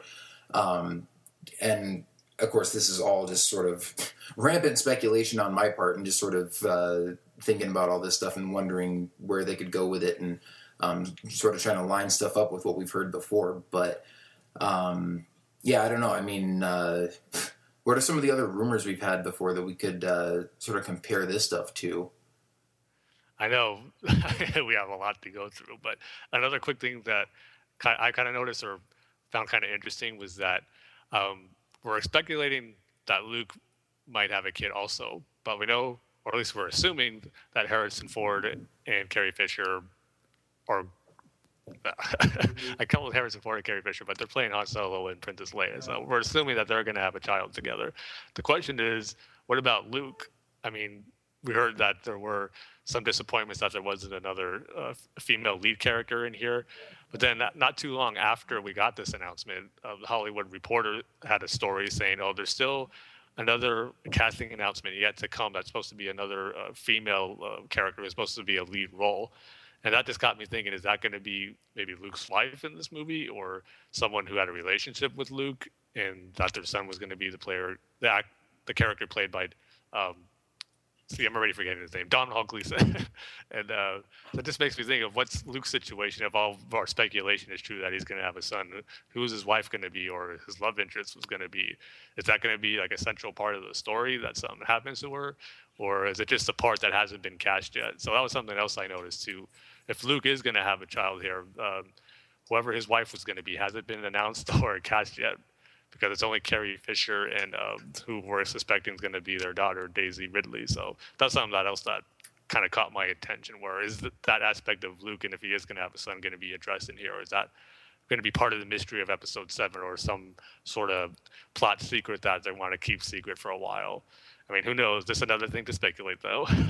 Yeah, well, once again, I kind of had almost the exact same reaction to that you did when I was looking at, just sort of, like I said, when I was researching all these different actors, and when I got around to Domhnall Gleeson and was looking up pictures of him and stuff, I was like, you know, I could kind of see him as Luke Skywalker's son, but he has red hair, and I'm like, on the one hand, you know, there's weird stuff with genetics, like I'm sure there's probably a 1 in a large number chance that a blonde and a brunette could have a kid who comes out having red hair or something like that.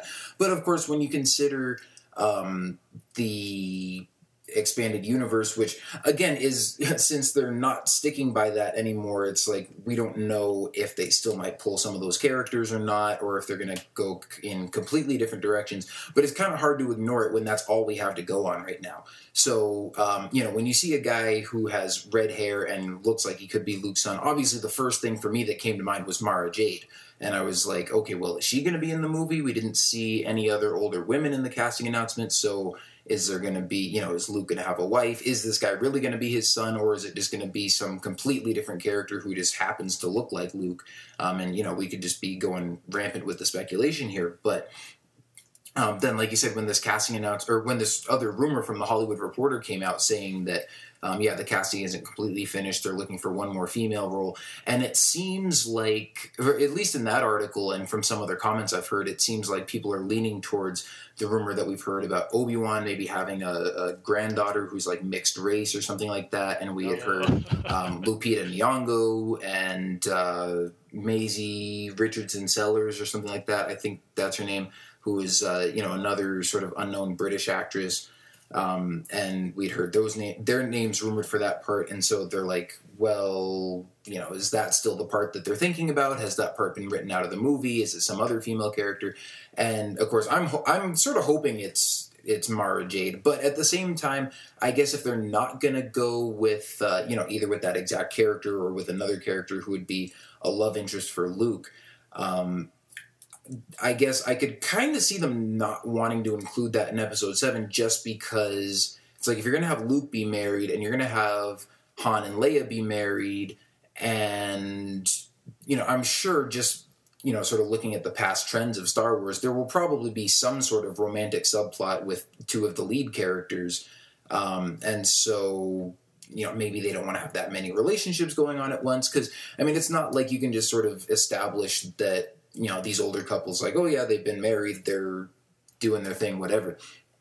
Like, the last time we saw Han and Leia, they were just starting to fall in love. But now we want to know, like, oh, what happened when they got married and they had kids, and, what's gone on in all these long years between episode 6 and now. And then same thing with Luke, obviously, since in the movies he never even had a love interest. Well, he did, and then she turned out to be his sister. But he didn't have a love interest after that. So, if he ended up having a wife or something and then having a kid, like, they would have to sort of introduce us to that character and that relationship and what's all going on there. So it might be a bit much if they're going to have all that sort of, relationship stuff going on. But at the same time, if our suspicions are correct about Gleason being Skywalker's son, then yeah, I would hope that this last female lead that they're trying to cast is Luke's wife and this guy's mother and all that kind of stuff, just so we sort of get the whole Skywalker family tree fleshed out. But I don't know, we'll just have to wait and see if this rumor even pans out, if they do announce any more actors. Of course, this isn't the complete cast, because I'm sure there are going to be plenty more background actors and sort of more minor characters and stuff, but these are the main players, and so we'll see if they end up adding one more name to that list or more. You had to go back and mention that Obi-Wan's granddaughter. It's just the rumor that won't die. I was so excited about this casting announcement that thought didn't even pop into my head. And now I'm thinking, what if Daisy Ridley isn't Han and Leia's daughter? And what if they had 2 boys? Maybe Oscar Isaac and Domhnall Gleeson is their kid? And what if this other rumored final female role is going to be Obi-Wan's granddaughter and not Luke's love interest? Like, great. Now I'm all worried again. Thanks a lot. But so that didn't cross your mind at all when you saw the casting announcement? No, it really didn't. No. Because that was sort of the one thing I was looking for going in. I was like, oh, okay, so they finally announced the cast. Let me look through this list of names and see if there's that one girl on there that they said was going to be Obi-Wan's granddaughter, because then, I'm sure Tim won't be happy about that. Yeah, I would have had one complaint about this casting announcement if that was any indication that might be the case. But yeah, like you said, it's that rumor that just won't die. Yeah, well, we will see what becomes of it. It's kind of funny, because the more I think about it, the more I almost like the idea of them sort of just continuing on the Kenobi legacy as well, somehow. See, I'd rather just them have Ewan McGregor come back as a Force ghost and just do what they can to make it resemble more like Alec Guinness. I would love to see that too, if they could pull it off and make it work. I think that would be pretty cool. But I guess I've sort of warmed up to the idea a little bit. I still think, there are ways they could do it right and there are ways they could do it wrong, and maybe it's not the best idea, but if they did, I wouldn't flip the table. Yeah, I'll never do that. I'm always going to give any story idea the benefit of the doubt till I see it, but doesn't mean I won't have the highest expectations for it or excitement for it if that does happen. But that might be something that, we won't even find out till we see the movie, or if it gets spoiled somehow, that might be something they want to keep secret. There's going to be secrets in the movie that they're going to want to try to keep under wraps. Maybe not to the extent where J.J. Abrams tried to keep Khan under wraps by actually saying, no, he's not in it, but there's definitely going to be stuff in there they're not going to want to get out, some big plot twist or character relationship twist or something like that.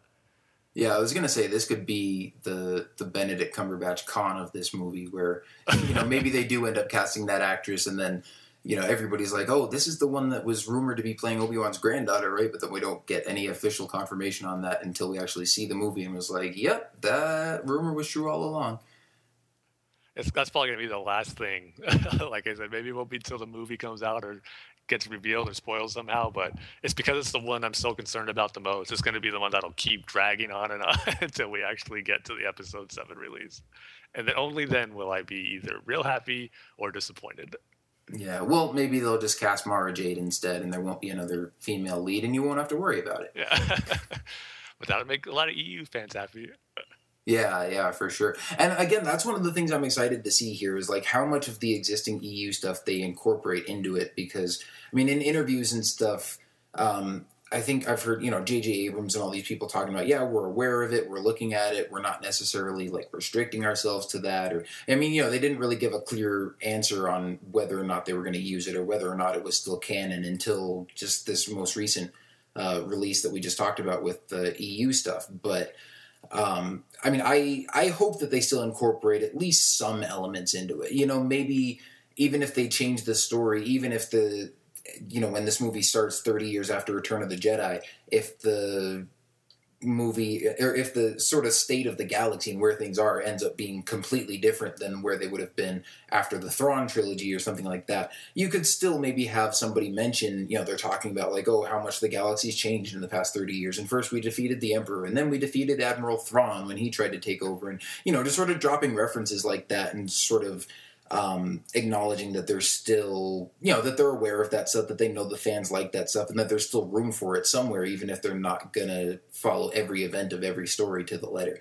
Because, I mean, they sort of did that with Clone Wars when they had Darth Bane in that last Clone Wars episode with Yoda. It's like, they don't need to sort of retell that entire Darth Bane story and, sort of acknowledge it in that way where they make the entire thing canon and explain every point of it. But just to sort of acknowledge that character and have him in there, I think was pretty cool. So hopefully we get some stuff like that with episode 7.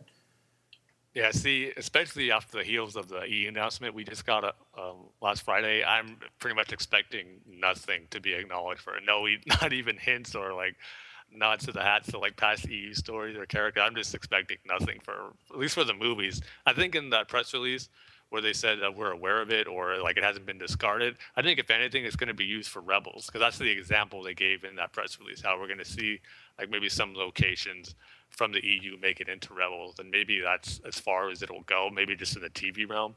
But as far as the movies, I think it's going to be just a whole clean slate where nothing's going to be referenced to the EU. I mean, especially after that announcement, like I said, it's just hard for me to think that they will. I mean, who knows? I mean, we've been surprised with a lot of things lately, so I could be wrong, but just, again, I just have that feeling, especially after that announcement, that, yeah, the new movies, especially the trilogy, maybe the spin-offs or standalone movies can have some nods to it, but I think this new trilogy is going to be really its own thing that's not going to have one reference at all to any existing EU story. But I don't know. We'll see. Yeah, we'll see. I mean, even in the original 6 movies, well, at least in the prequels, George Lucas included some references to the EU in there, like when they name dropped Quinlan Vos in Revenge of the Sith, and he made Aayla Secura a physical character in Episode 2 just because he had seen her on the on the cover of a comic book and liked her so much. So, I don't think it's beyond the realm of possibility that they'll drop some small nods in there like that.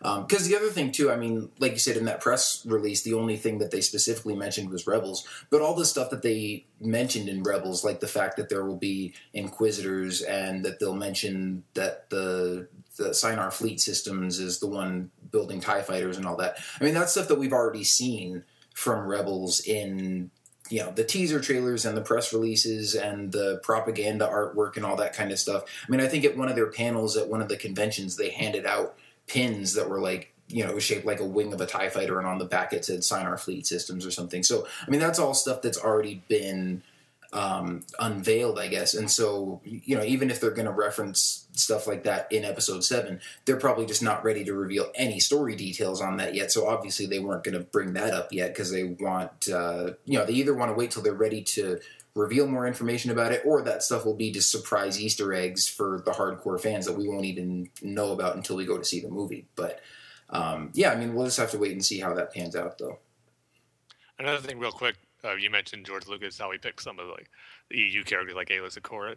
Just going back to that image, that's the one thing that's missing in this picture. No George Lucas. It's something a little weird after a few minutes when I saw the picture. Like, yeah, this is Star Wars, but there's no Lucas. Like, the new era of Star Wars is in that image where he's not present, and this is a big ordeal having the whole cast, or at least the whole main cast, together for the first table reading of the script. And yeah, this is Star Wars without George Lucas. It just still hasn't sunk in. I mean, we're a year and a half after that announcement where he sold it, and now that we're seeing the reality of Episode 7 happening with casting and script reading, then this not seeing George there is still a little weird to me. I don't know if you still have that feeling, but to me, it still seems strange without Lucas.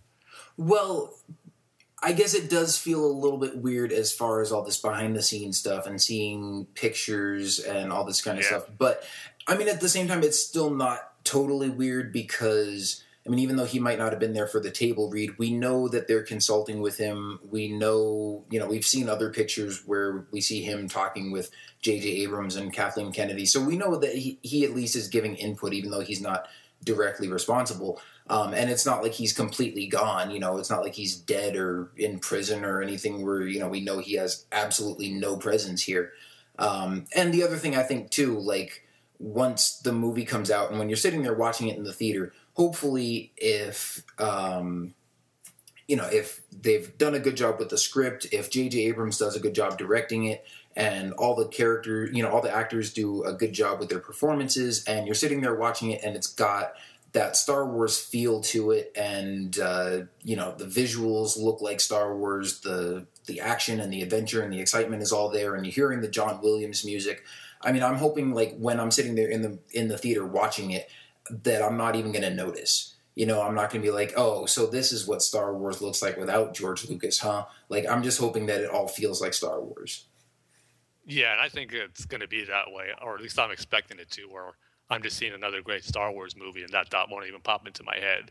But yeah, it's just, like you said, seeing the behind-the-scenes stuff, it still seems a little strange not seeing George Lucas being involved in that as much as he used to. Because he'd be right in this middle of this script reading that's going on with the cast. So that's what jumped out to me a little bit as far as Lucas and his presence with it. But I think you're totally right about when it all comes down to seeing the movie.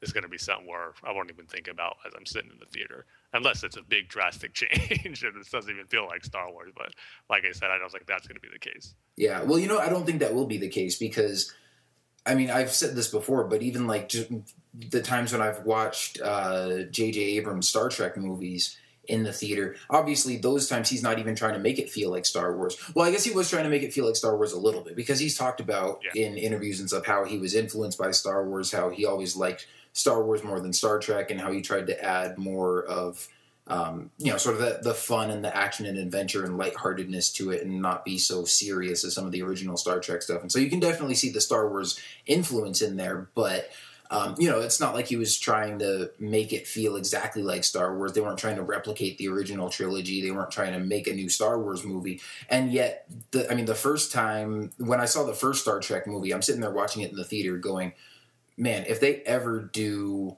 a reboot or a remake of Star Wars or like more Star Wars movies or anything like that, and George Lucas isn't the one directing it, then I hope they get this guy to do it because this would be pretty awesome. Like, this looks like how you reboot a classic sci-fi series.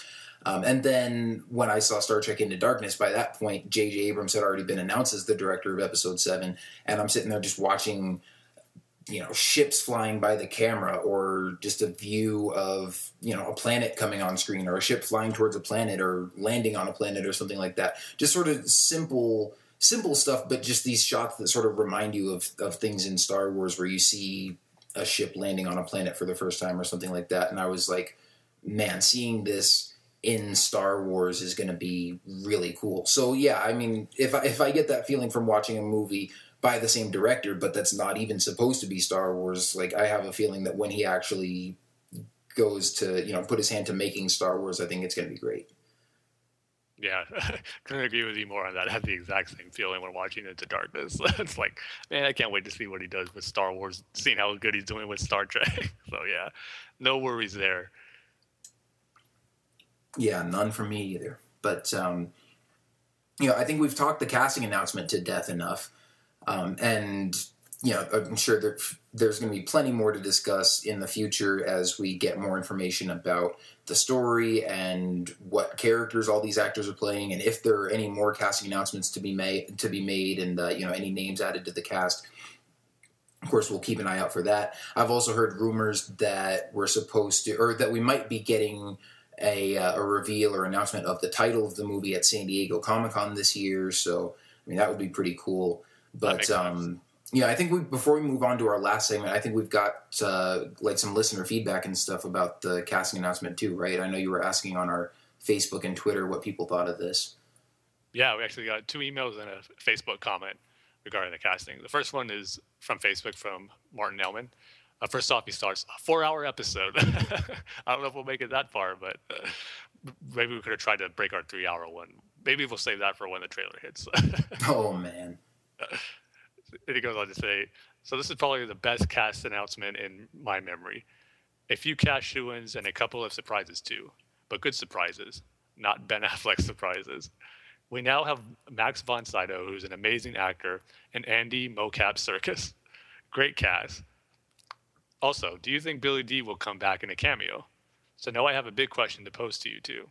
What's next in terms of official behind-the-scenes news? Because leaks and unofficial news could quickly fall into spoiler territory. Does this mean that we can start to getting prepared for official cast photos? Can't wait to hear of what's to come, and I think we can all say that we are all happy that this chapter is now over. Yeah, definitely agree that all the speculation of actors and casting is now done, except for, like we talked about, maybe some other minor roles and that rumored other lead female role, but definitely ready to move on to the next phase of episode 7. But as far as this question is, what does he think is next as far as behind the scene news?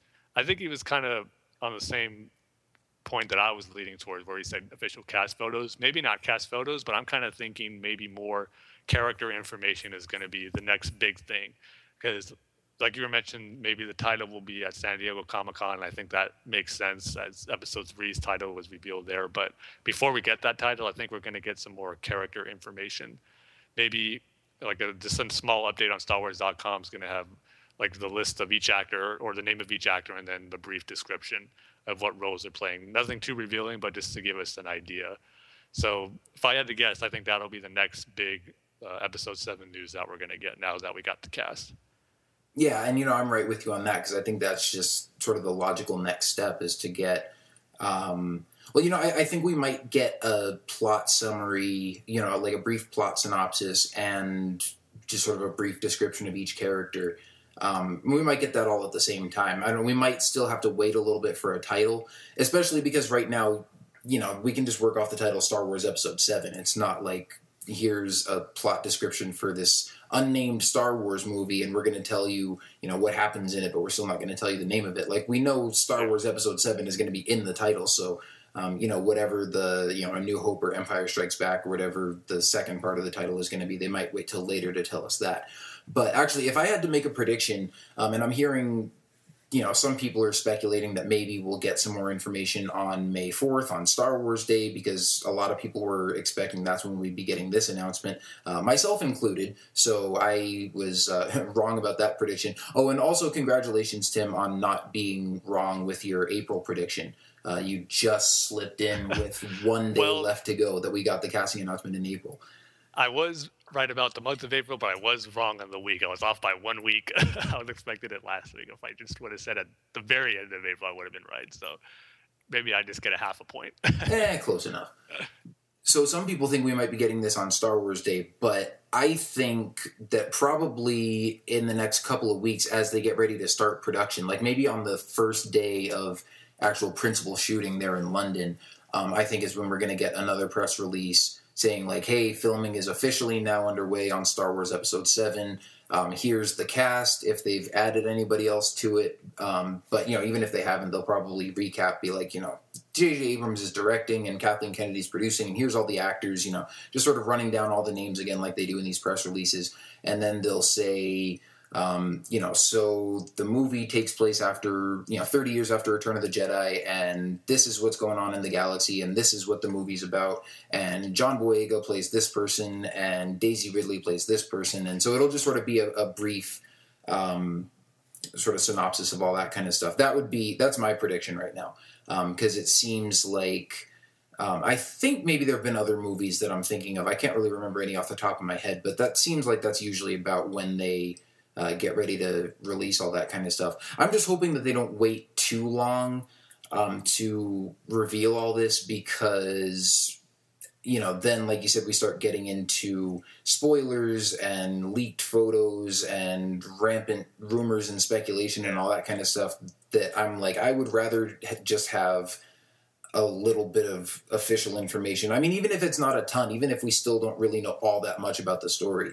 even if we just sort of know, like, maybe who all the actors play, like what their characters are, and just sort of maybe one line, like Luke Skywalker has to train his apprentice, played by so-and-so, to defend the galaxy from this, or whatever. Exactly, yeah. Just so that I think that will sort of ease people's minds a little bit, and we won't be quite so rabid to try to figure out everything that's going on. It's like, just give us just enough to sort of please the masses, so that people won't, go crazy with the speculation and the spoilers and all that kind of stuff, because I really do not want to be spoiled on this movie.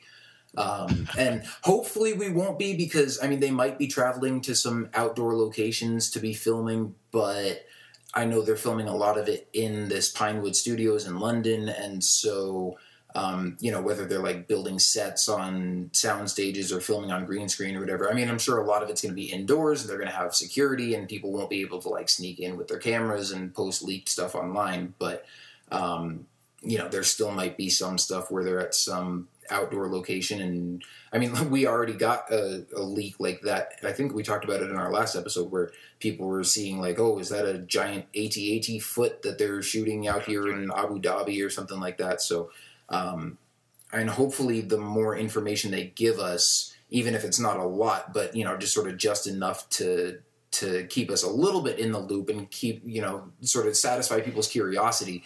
Hopefully that will keep people from being too invasive of their privacy and too trying to figure everything out and spoil it for the rest of us.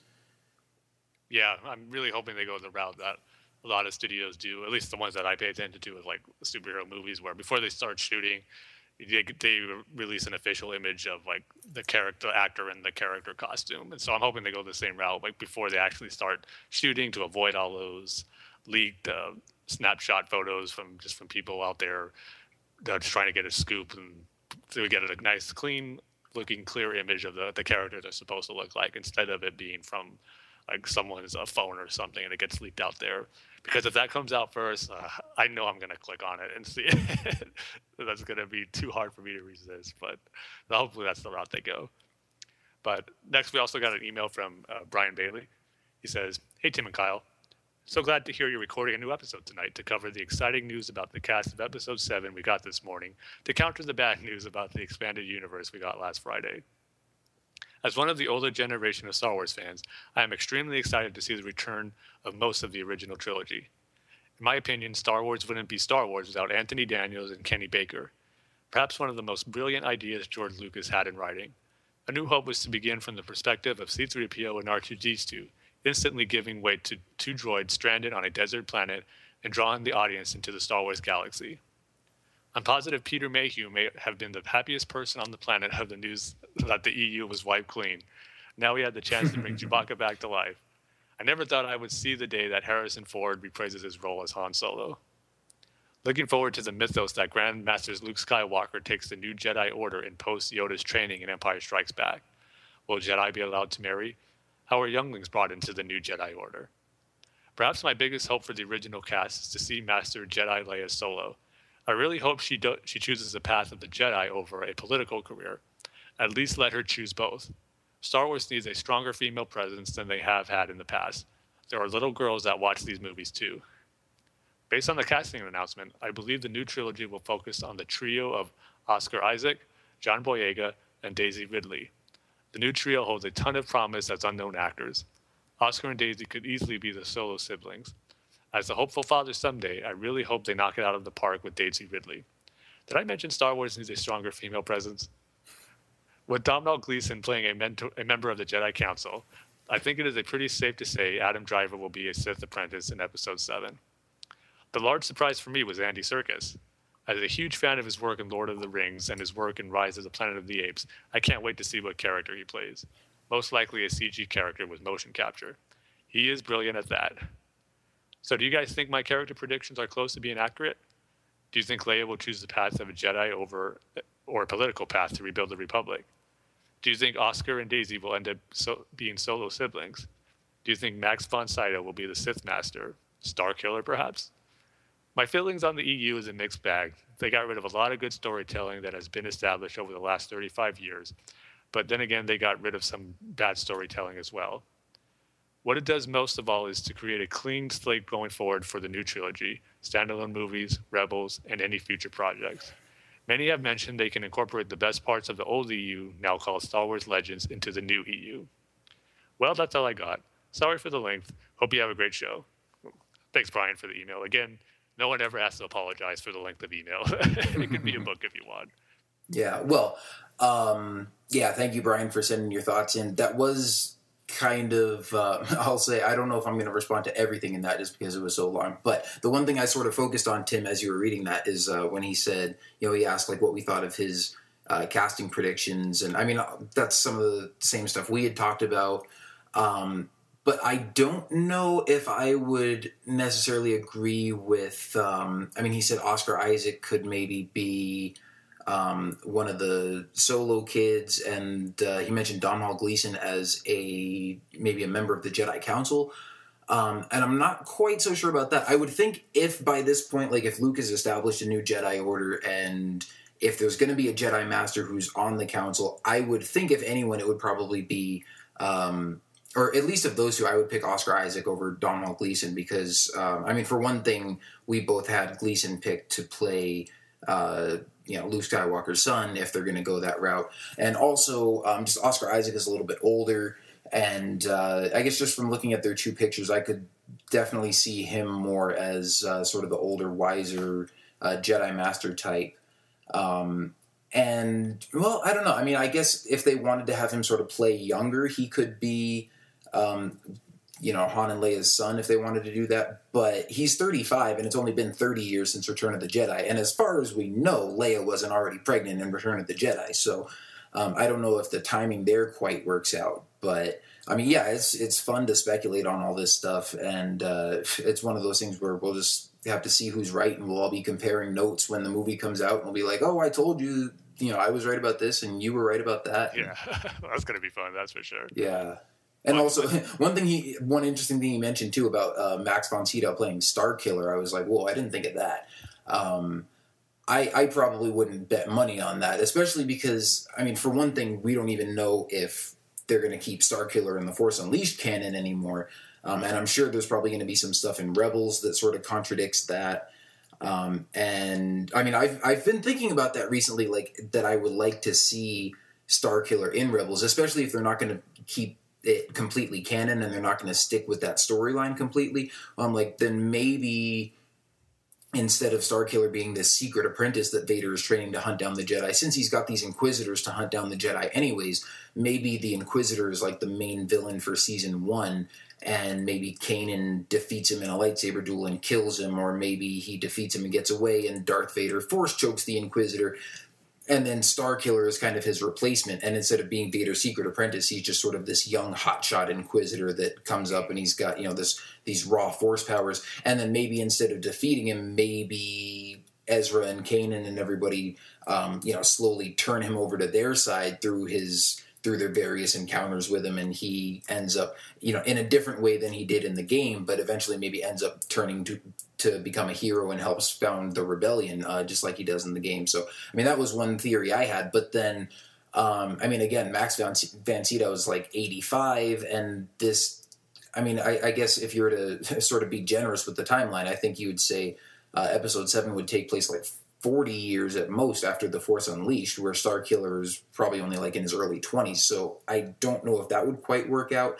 And again, if they're not going strictly by the EU, if they're not going to keep Admiral Thrawn and Mara Jade and all those people, then I definitely would not expect them to have an 80-year-old Starkiller in the movie. But, I don't know. Again, I'm excited to see what, if any, references to the EU they throw in there. So, who knows? Maybe there'll be some kind of reference to that.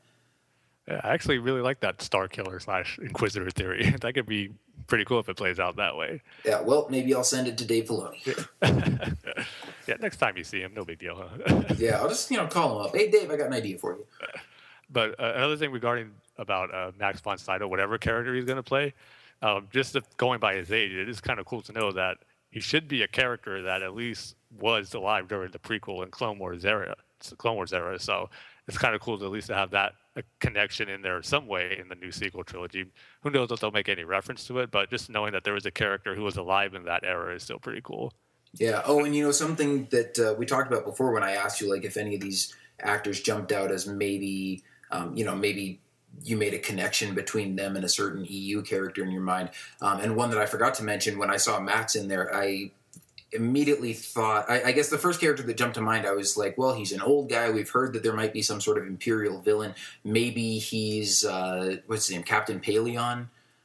The guy who's like Thrawn's right-hand man kind of guy. So, I mean, if anything, I was like, that could be... That was sort of my first inclination as to what type of character he might be playing. But, yeah, I mean, he could be an old Jedi Master, an old Sith, anything like that.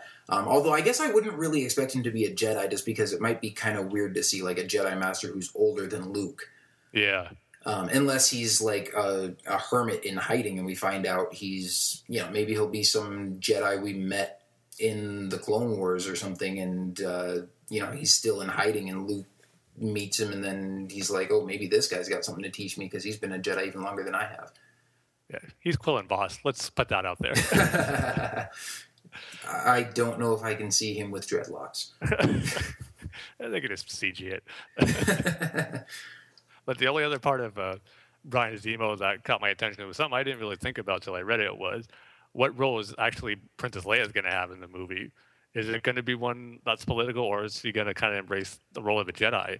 I mean, just for me personally, I always just assumed that she'd go more the political route. Maybe just not just being familiar with more of the EU stories, but they haven't specifically said what she's going to be. I think it would be pretty interesting if kind of her and Luke went the Jedi route, or maybe Luke doesn't necessarily rebuild the Jedi Order and Leia does. Maybe Luke wanders off somewhere and kind of maybe he becomes like the Obi-Wan hermit for whatever reason, and she's the one who establishes a new Jedi Order. So who knows? But I thought that was a pretty interesting, something I didn't really think about, and it's not really defined of what her role is going to be in the new movie.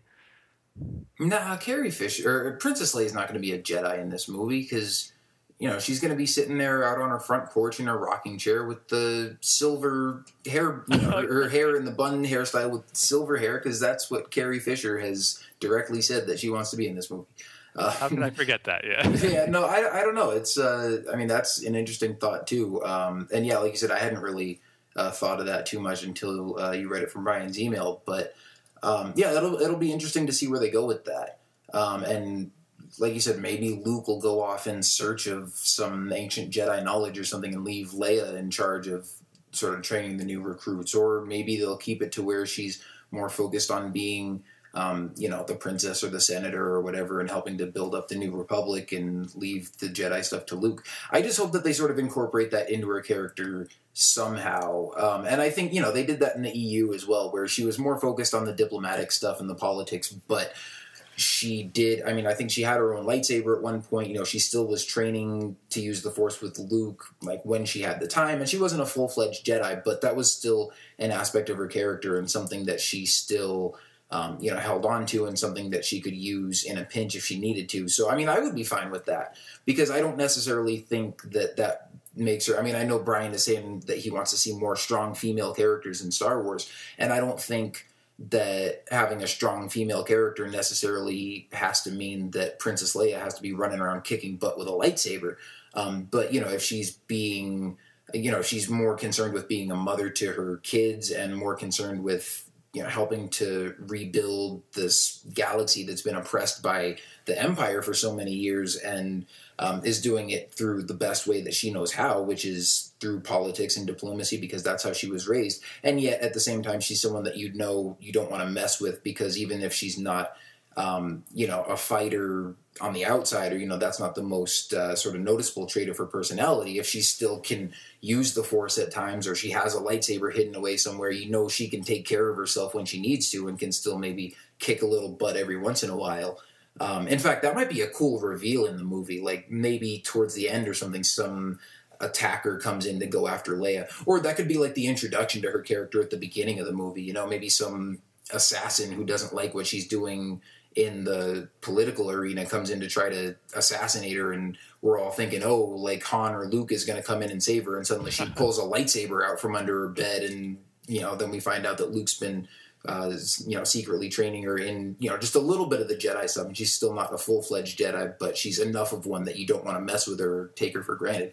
I think that would be just as good of a way to sort of make her a strong character, and it doesn't necessarily have to be like, oh, the 60-year-old warrior princess. Yeah, that would be pretty cool to see too. Yeah, just seeing her use a lightsaber would be pretty interesting. Another good theory, Kyle. You're 2 for 2 right now in these emails. JJ, call me up. Hey, first you got to talk to Dave Filoni, then you got to talk to JJ. Yep, they should just give me a job over there. Yeah. And then our last email comes from my friend Dane, who says, "Hey guys, first off, I should say sorry for not emailing you in a while. I know you missed me. But man, this casting announcement caught me by surprise, but totally made my day. I mean, of course, we expected the original cast, but to get a whole big announcement was awesome. I have to say, though, and Tim would probably agree with me, but the biggest surprise was Andy Serkis. I think everyone's in agreement with that one, yeah. Tim knows I'm not the biggest Lord of the Rings fan in the world, but I've always felt that his performance in the movie was something great. But I do hope it's not a mocap performance. Almost all of his roles are in a... Oh, I got tongue-tied right there. Almost all of his roles are, and while I'm sure he'll do some bizarre creature mocap suit stuff, I hope he has a live-action role in the movie. And also, from what I've read, all of the other new actors seem to get glowing reviews, so I'm happy with that. But I have some question for you guys. I kind of asked this question before, but if you were given free reign over who would play who when it comes to the new actors, and yes, the EU is canon in this question, who would play who? Also, now that the casting is set in stone, at least the main cast is, does this change your opinion on these guys on the internet who say they have inside sources and say Jesse Plemons will be Luke's son, the actress from 12 Years of Slave will now be in the movie, or Saoirse Ronan? And by the way, I'm just glad we won't have to pronounce her name when I'm talking about the cast.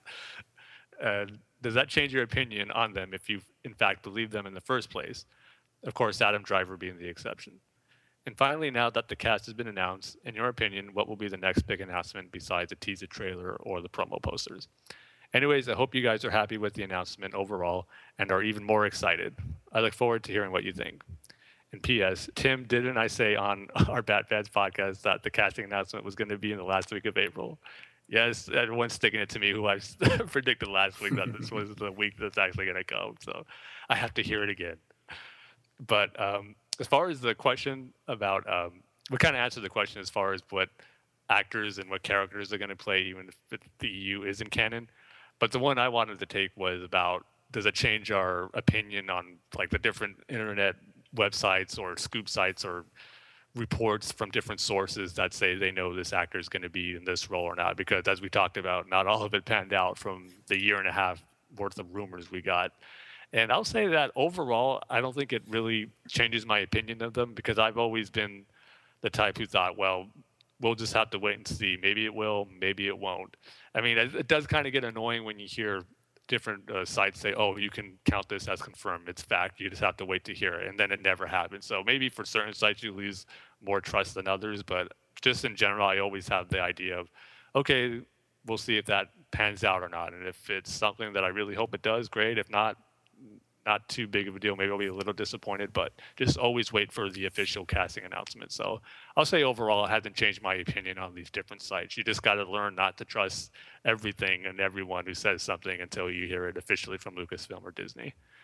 Yeah, and I agree with you on that. Like, it didn't really change my perception of it all that much, because from the beginning, I've been pretty much taking all this stuff with a grain of salt and paying attention to all this stuff that I hear, but not really buying into it too much. I mean, some of it sounds more credible or more believable than others, and some of it seems really far out there, and you don't believe a word of it. But either way, like, I'm not going to buy into it fully until we hear the official announcement from Lucasfilm, which we finally did. But as far as some of the names that didn't get included, like Jesse Plemons and Saoirse Ronan and some of those other ones, I mean, again, it kind of depends on like whatever rumor you're reading or announcement if the people are claiming like that, yeah, you can just count this as confirmed, even though we still take it as rumor. I mean, whatever report you're reading, it kind of depends on how they word it, because I think the ones that say, like,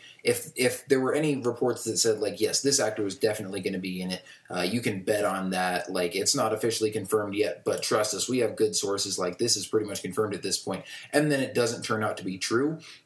Well, then it sort of just, devalues my opinion of that website or of that particular rumor. It's like, yeah, well, you said it was definitely going to happen. And even though, I'm not necessarily like disappointed because I didn't fully believe you in the first place, but you just kind of made a fool of yourself because now you were wrong.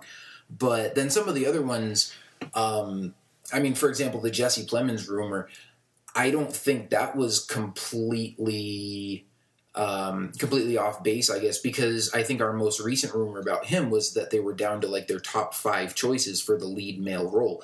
And of those 5 names, Jesse Plemons was in there, but also John Boyega. And so from a lot of the rumors and reports that we were hearing, it seemed like Jesse Plemons might be the front runner for that role. But then, we see John Boyega, who was also mentioned in that rumor, is now, listed in the official cast. So I'm not thinking, oh, well, whoever said Jesse Plemons is an idiot because that didn't happen and they were way off track. No, I'm like, well, maybe those reports were accurate and he was in sort of the final consideration for the role and just got beat out by somebody else and they decided to pick somebody else for the part. So, a lot of this stuff kind of lines up and you can see, like I talked about with Andy Serkis too, maybe he's going for, or maybe he was picked for the same role that they had Gary Oldman and Hugo Weaving auditioning for or something like that. I'm sure that Saoirse Ronan was probably reading for the same part that ended up going to Daisy Ridley. So, a lot of this stuff, it's like I said, there are some people that are off base with their claims that, oh, this is definitely confirmed. But a lot of the rumors that we've been tracking were, oh, we hear that this person is auditioning, or this person got a script, or this person, had lunch with J.J. Abrams, or this person said they want to be in it. And that stuff is all a lot of it is credible because with a huge project like Star Wars, we've said this before, they're going to audition a ton of people. There are a lot of people who want to be involved in it. There are a lot of people who get asked to be involved in it. And, the fact that they are sort of linked to it in that regard doesn't necessarily mean that they're going to end up being in the final movie. So I'm sure a lot of the names that we heard thrown around, like they probably did go in for auditions. That part wasn't off track. It's just, don't sort of overblow the speculation and read too much into it and think that that's going to be the final casting choice, because obviously that didn't happen for probably like 75% of the people we heard rumored. Yeah, all these websites have to do is just don't say confirmed until it's actually known and announced by Lucasfilm and all that, because like you said, it just makes them look bad. Exactly. I just remember the one that pops out to me is the Latino review saying Benedict Cumberbatch is officially in it. I just remember the post saying he's in it. You can bank on that. He's going to be in the movie, and now look at it. Not a part of it. So just don't say confirm until it actually is confirmed. And then pretty much most of those problems would be solved. But unfortunately, not every site does that. Yeah, well, then again, knowing J.J. Abrams' history with Benedict Cumberbatch, he could be in the movie, and we might never know until we actually go to see it. But, yeah, at this point, it certainly seems like that report was off base. And then I'll look like the idiot for doubting it and saying all that. Well, we'll all be surprised. We had no way of knowing. And then as far as his last question, we kind of answered that, too, with the previous comment as far as what we think the next announcement's going to be besides a trailer or a poster. And, again, I just think it's going to be character details. Whether it's going to be big or small, I just think some way that's going to be the next thing is character details for the casting announcement we got today. Yeah. And again, I'm sticking by my prediction that that's going to come in probably like 1 to 2 weeks, and right before they start filming, whenever that is, because I don't think we have. Did they give us an official start date on production? I feel like maybe they actually did, and I forgot it. No, I don't think they gave an official date yet. But... Or did they just say it's starting in May? Yeah. Okay. Well, yeah, because, in this press release, J.J. Abrams said we start filming in a couple of weeks, so I'd say around that time, either the day they start shooting or sometime earlier that week, I think we're going to get, some more of those details. Yeah, and with this casting announcement, it fits the pattern where it seems like every month we get one big announcement for Episode 7. Last month was the shooting announcement, and that there will be a trio. as part of the new leads, and this month was the casting. And hopefully in May we'll get the character details. So hopefully that pattern continues. Yeah, hopefully. And one last thing I wanted to mention, just about the casting that we didn't really talk about as far as the original actors and stuff. So I was also surprised to see Kenny Baker's name on the list. Playing R2-D2, just because they announced, I mean, it feels like so long ago they announced that R2-D2 was returning, but they didn't mention anything about Kenny Baker at all. They just sort of talked about these guys who were fans, and they were part of like the R2 Builders Club and had built these really good, complex R2-D2 droids, and that they had hired these guys to build like the functioning R2 robots that they're going to use as part of the film. So I'm thinking, okay, well, maybe he's going to be like completely animatronic this time around, and they're not going to actually have somebody in the suit. And so maybe, I mean, I'm sure it's probably just more an issue of sort of like nostalgia and respect to the original actors. And so, like, especially if they're going to have Anthony Daniels come back and put on the C-3PO costume, maybe at least in a couple of scenes where R2's not moving around a whole lot, they'll have Kenny Baker sitting inside and maybe, move him around a little bit or something like that. And then also, I'm actually pretty happy to see Peter Mayhew on here, because I'm sure that's like a huge triumph for him. I don't know if you guys are aware, but he had, I think it was towards the end of last year, he had like a double knee replacement surgery. And there are some guys who started a Kickstarter. It was like a film production company. They started a Kickstarter to raise money to do a documentary about it called Standing in the Stars. And they're sort of documenting Peter's whole story and talking about his life and the films he's been in, and, what it's like living as a guy who's 7'3", and then, sort of chronicling his journey as he goes through this knee replacement surgery and then going through all the rehab and physical therapy and everything to try to gain his mobility back and get back on his feet. And so I'm sure for him to, I mean, I don't think it's even been a year since that happened. And I've been like, I donated to this project on Kickstarter. So I've been getting updates, and they said, okay, this month he's doing really great. This month, not so great. We had a couple of setbacks and yada, yada. And so, I mean, it's really great for me to see that he now has gotten to a point, not just where he can stand up and walk on his own without a cane or a walker or a wheelchair or something like that, but that he's mobile enough to go to England and be Chewbacca again in the next Star Wars movie. I'm sure is, a huge triumph for him. And, I think for all Star Wars fans, that's just a really great story. Yeah, definitely. Like you said, it's just cool to see him in that photo, because when you think about it, does he really have to be there for a table reading of the script? Because he's not going to have any dialogue unless Chewie learned how to speak English over the next 30 years. But like you said, it's just cool seeing him there as part of the group and the main cast and that table reading. And there, just like you said, got to be a big triumph for him to overcome the problems he had with his knees, successful in the surgery. So yeah, just really cool to see him as part of the cast and that table reading group. Yeah, you can't have Chewie and not be Peter Mayhew. It would be a crime. And it's something, if you can't get Peter Mayhew, you can't have Chewbacca in the movie. It's just that simple. Yeah, especially with Han in the movie as well. Exactly, yeah. I would have been okay if they had cast somebody else as Chewbacca in Revenge of the Sith, because I didn't even necessarily think we really needed to see Chewie in that movie anyways, but I was like, oh, that's Chewie? Okay, cool. I mean, he didn't even necessarily look exactly like he did in the original trilogy. Like, you could kind of tell it was him, but, I think in an attempt to make him look younger, they made him look kind of different, and I was like, okay, well, it's Chewbacca, it's Peter Mayhew, that's cool, but, it wasn't like a hugely exciting part of the movie for me. But when you have Han and Luke and Leia and R2-D2 and C-3PO coming back, then yeah, you got to have Chewbacca coming back alongside those guys. And if it's all the rest of the original cast, then yeah, it's really great that it's able to be Peter Mayhew filling the Chewbacca costume there with him. And we're geeking out right now about having the original cast back in this new movie, but imagine how much we're going to geek out more when we see those first images of Han and Chewie together again, man.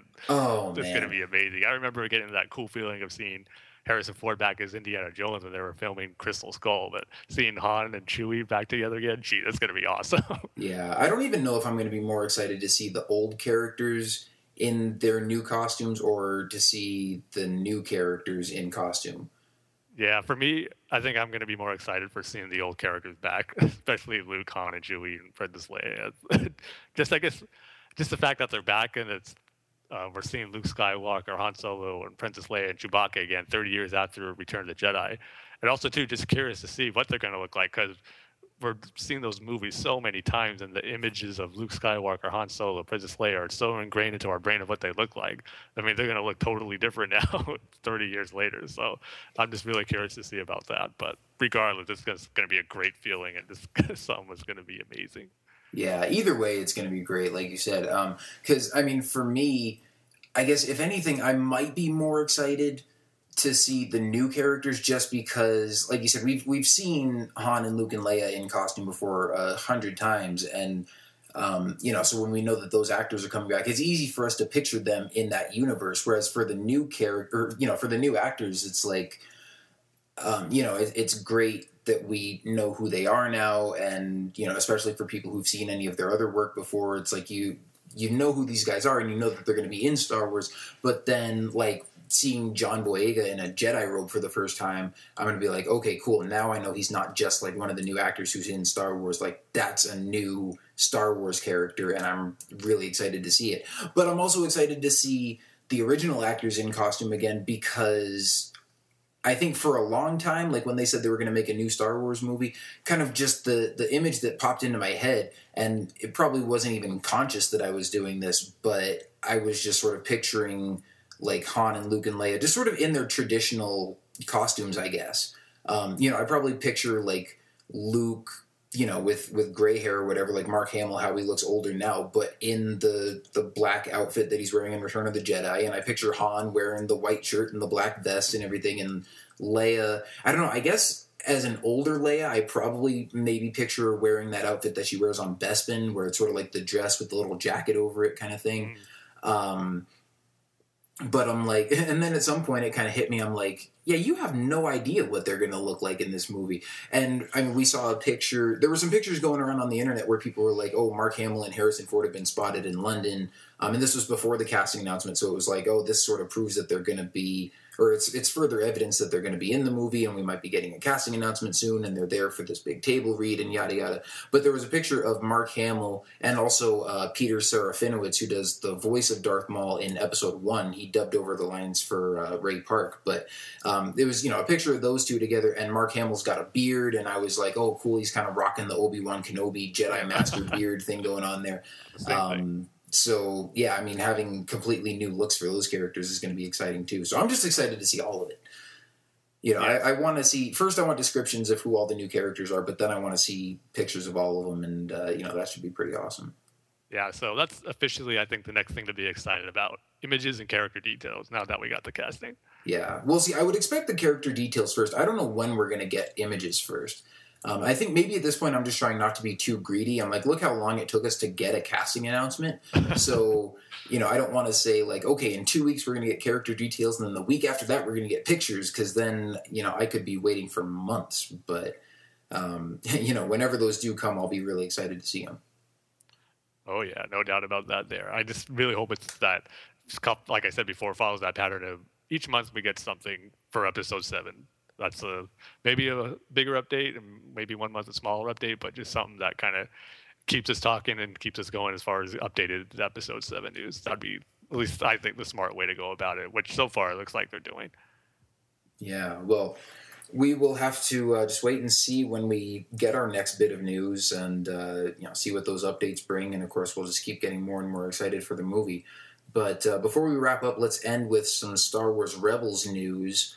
First of all, I mean, we're not going to really go into this in detail, but Dave Filoni recently did a long interview over at IGN, and talking about everything from Clone Wars and how that ended, to Rebels and what we can expect from that series, and how they're dealing with sort of fan skepticism and the difference in tone between Rebels and Clone Wars, and how people were skeptical of Clone Wars at the beginning too, and hopefully they were going to win them over with the fact that it's sort of going back to the classic Star Wars. And, again, I mean, Tim, we've talked about this a lot, but how, there are some fans that seem to be more skeptical of Rebels because they've said it's going to be sort of lighter in tone, and they're like, oh, no, we want Clone Wars back, and we want the darker stuff, and Darth Maul chopping people's heads off and all that kind of thing. But, Dave Filoni just sort of reaffirms our sentiment in here that just because it's lighter in tone doesn't necessarily mean it's going to be totally aimed at little kids. It's going to be just sort of like the same lighthearted action adventure, sort of thrilling, fast-paced type stuff that you see in the original trilogy. So I still, we've said it before, I'll say it again, I don't think there's really any reason to be skeptical of Rebels. I mean, maybe some reason, just because obviously with any new show, you never really know how good it's going to be until you sit down and watch it. But, hopefully a lot of people end up being willing to give the show a chance. And I'm hoping that once we finally see it and see the finished product on screen, it's going to be, just as good, or hopefully just as good as Clone Wars was. Even if it's not, then, hopefully it's still good and enjoyable. And I know a lot of people, like there are some people who are skeptical about it, but I know there are also a lot of people who are really excited to not only be seeing new Star Wars content, but be seeing a return to the time period closer to Episode 4, where we're going back to the Empire and Stormtroopers and TIE Fighters and Rebels and all that kind of stuff. So should be a lot of fun. Yeah, and it's a great interview to read, too, if you have the chance to check it out over at IGN. I just like what you were talking about, Dave's response when he was talking about some fans' skepticism about Rebels and how he kind of had the same thing with Clone Wars, and then when Clone Wars got canceled, he had this whole outpour of love and support for the show. Why is it getting canceled? He's like, well, where'd this come from? This isn't the same response the show had for when it first started with the movie. So he's familiar with this type of thing from fans, and like you said, just hopefully it'll kind of be the same thing with Rebels, with Clone Wars. Turn those skeptics around and have them become fans of the show. Because I agree with what you said. Even though it's being described as lighter in tone, doesn't necessarily mean it's going to be more kid-friendly or just it's going to ignore the adult fans. Like you said, it's supposed to be closer to the time frame of A New Hope, and that's the tone I'm expecting it to be. Because A New Hope, while it does have some, I wouldn't even necessarily call them dark moments, but some, I guess, adult theme or intense moments, they were there. But I wouldn't necessarily call that a dark movie. Like you said, it's just a fun adventure film. So I'm expecting the same thing with Rebels. And hopefully the skepticism will stop once we see the first few episodes. Yeah, definitely. And I mean, I would say of all the Star Wars movies, A New Hope it's got to be probably the one, maybe aside from Phantom Menace, it's probably the one that's the most sort of lighthearted and most light in tone. I mean, all the other movies have been either rated PG or Revenge of the Sith was PG-13. And A New Hope was going to be rated G until they added the shot of Uncle Owen and Aunt Beru's smoking corpses. That's the only reason that movie's rated PG. So obviously, at the time people thought it was, for kids and family friendly and everything. But still, I mean, there are plenty of adults who can still watch it now and enjoy it, and there's lots of great action scenes, and it's fun and it's exciting, and for a lot of people it's still one of their favorite Star Wars movies. So, and if that's the tone they're going for, I don't think there's anything to be worried about. Exactly. It's because to me, it's kind of view it with people who are skeptical about it because it's going to be too light in tone. It's almost like you're saying, well, I don't really like the tone of A New Hope, because that's the vibe I'm getting from everything I'm seeing of Rebels. It's going to be more like A New Hope. So again, hopefully it'll be a turnaround once the series premieres, and once the series ends, it'll be like Clone Wars, where it'll just get nothing but love and support from the fans. Yeah, and I don't think it's people consciously saying no, I don't want it to be more like A New Hope. I think it's just a knee-jerk reaction from people when they hear that, as soon as you have something like Clone Wars, where it was pretty light in tone in the earlier seasons, and especially for the older fans, I mean, Ahsoka being real bratty, and the battle droids with all their sort of clumsy humor and everything could get kind of grating sometimes. And then by the end of the show, it gets more mature, and you've got all the stuff with Ahsoka becoming a more mature character to the point where she's able to walk away from the Jedi Order, and you've got Darth Maul coming back and going on a violent rampage, and I mean, all the other stuff that's going on. I mean, the show obviously got a lot more mature and a lot more dark and intense, and then for them to cancel that show and say, okay, we're going to something more light in tone. I can understand the knee-jerk reaction from people to go, oh, no, this is going to suck. They're making it more for kids, and it got bought by Disney, and this is just going to be, a kiddie Disney show and everything. But I feel like we've seen enough of it now that, if you do your research and you don't just sort of jump to conclusions, but you hear what Dave Filoni has to say about it, or you, watch the character videos and hear what the voice actors have to say about it, or you see the glimpses of footage that we've seen so far. And yeah, once you realize that, sure, this might be a bit more lighthearted than Clone Wars, but that it still seems like a perfectly fitting tone for Star Wars, and that it fits right in with that tone of A New Hope, I think hopefully people are going to change their minds about it and find that they really enjoy it. Yeah, and I think it will. Yeah, but so there's that interview. It's like, 4 pages, and I always love reading these interviews with Dave Filoni, so you guys can go check that full thing out if you want to. It's over on IGN. We've got links to it on our Twitter page. And then there was some more Star Wars Rebels stuff that came out today.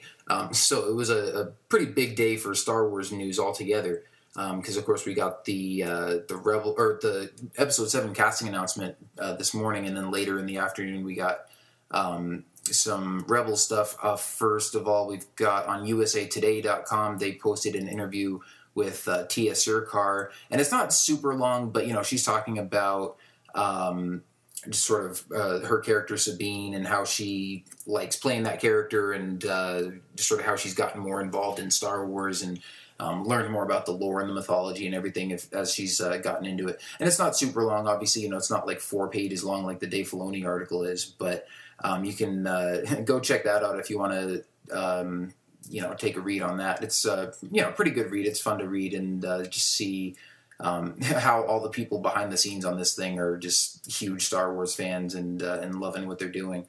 But also this article's got a couple new images with it. One that's got some stormtroopers firing blasters, and it looks like there's some captive Wookiees behind them. And then there's also a pretty cool image of Sabine, and it's like nighttime, and she's standing on, maybe on some sort of platform or something, just sort of looking over this Imperial landing zone where there's a bunch of TIE fighters that she's probably about to blow up. So it's a pretty cool looking image, just seeing sort of the profile of the Mandalorian armor from behind and getting a good look at these TIE fighters is pretty sweet. Yeah, and I love the image with the stormtroopers. I mean, this is our first look of seeing them in a final shot of what they're going to be in the series, and I think they look awesome. I just love the detail that's on their armor. I mean, you can see how shiny they are in the reflection that's coming off their helmets and armor. I just think they look really cool. And then it should be a pretty cool battle sequence because it looks like they have some Wookiees captive, and maybe some members of the Ghosts are going to try to free them, and maybe they'll hopefully get them out. So not all that. If we're talking about being lighter in tone, I mean, we'll see if any Wookiees get caught in the crossfire or anything happens to them. But it definitely looks like a cool sequence, and I'm just really happy with how the stormtroopers look. I think they look awesome. I just can't wait to see them actually moving in action, which is going to be pretty soon, just a few days from now, because it also got announced that we're going to get the first full-length trailer for Star Wars Rebels on May the 4th. I believe these 2 images were from that trailer, so I think we should be seeing that stormtrooper shot and the shot of Sabine in the trailer. And just going off these 2 images, man, I can't wait to see it. And just to finally get our first really good look at the characters, the animation, like I said, the stormtroopers, seeing how they look in full animation. It's just going to be awesome, and I can't wait for it. And the fact that it's going to be on May the 4th is just another great Star Wars thing to look forward to this week after getting the awesome news of Episode 7 casting just a few days ago, the EU news announcement. So like those last couple of days have been such an awesome time for Star Wars news that I'm just glad that there's one more thing to look forward to before the week's over. Yeah, definitely. Especially because, like I said, me and a whole lot of other people were predicting that we would get the casting announcement on May 4th, and we got that sooner, but there's still plenty of announcements and news and stuff to come, and we're still going to get some really exciting Star Wars news on May 4th. So, there's even like a few other events and stuff going on, and we've got links to some other stuff on our website and on our Twitter feed and stuff like that.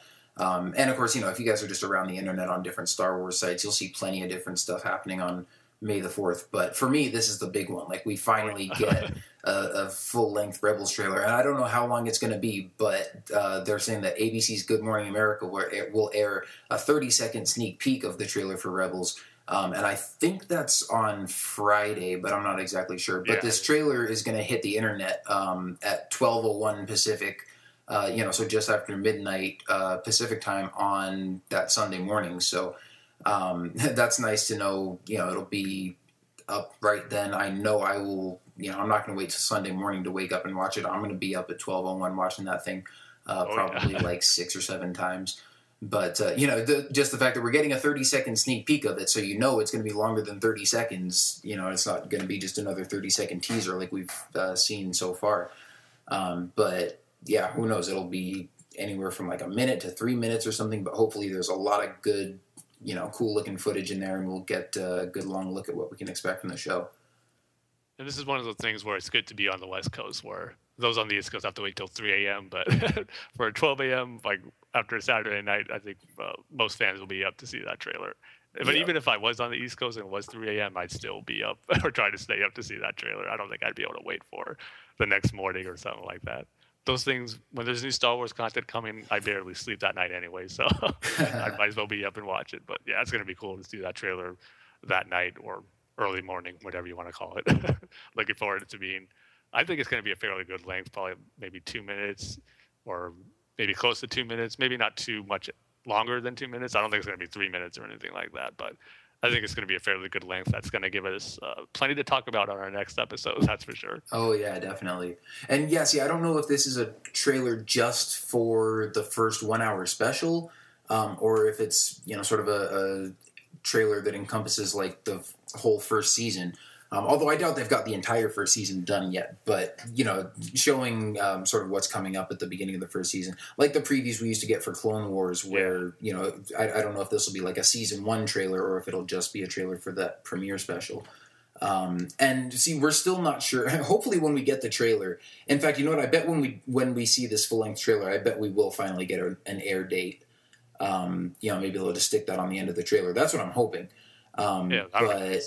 Yeah, we still don't know when that's coming. In this article on USA Today, it says, they're going to air a 30-second sneak peek of the trailer for Rebels, which is slated to debut as a 1 hour special this fall on Disney Channel with an animated series to follow on Disney XD. And we've heard reports that, the 1 hour special was supposed to air over the summer. So did it get pushed back to fall? Is this just inaccurate information? Is this just speculation on the reporter's part because we still don't have a confirmed release date? I don't know, but hopefully that'll all be put to rest when we finally see this full-length trailer. Yeah, just have it after the very last shot. Almost every Star Wars or Clone Wars trailer ended with like a shot with the stars in the background with like coming soon or premiering this fall. And hopefully for this Rebels trailer, it'll say premiering on this particular date, whatever that date is. Yeah, it's a nice way to cap it off.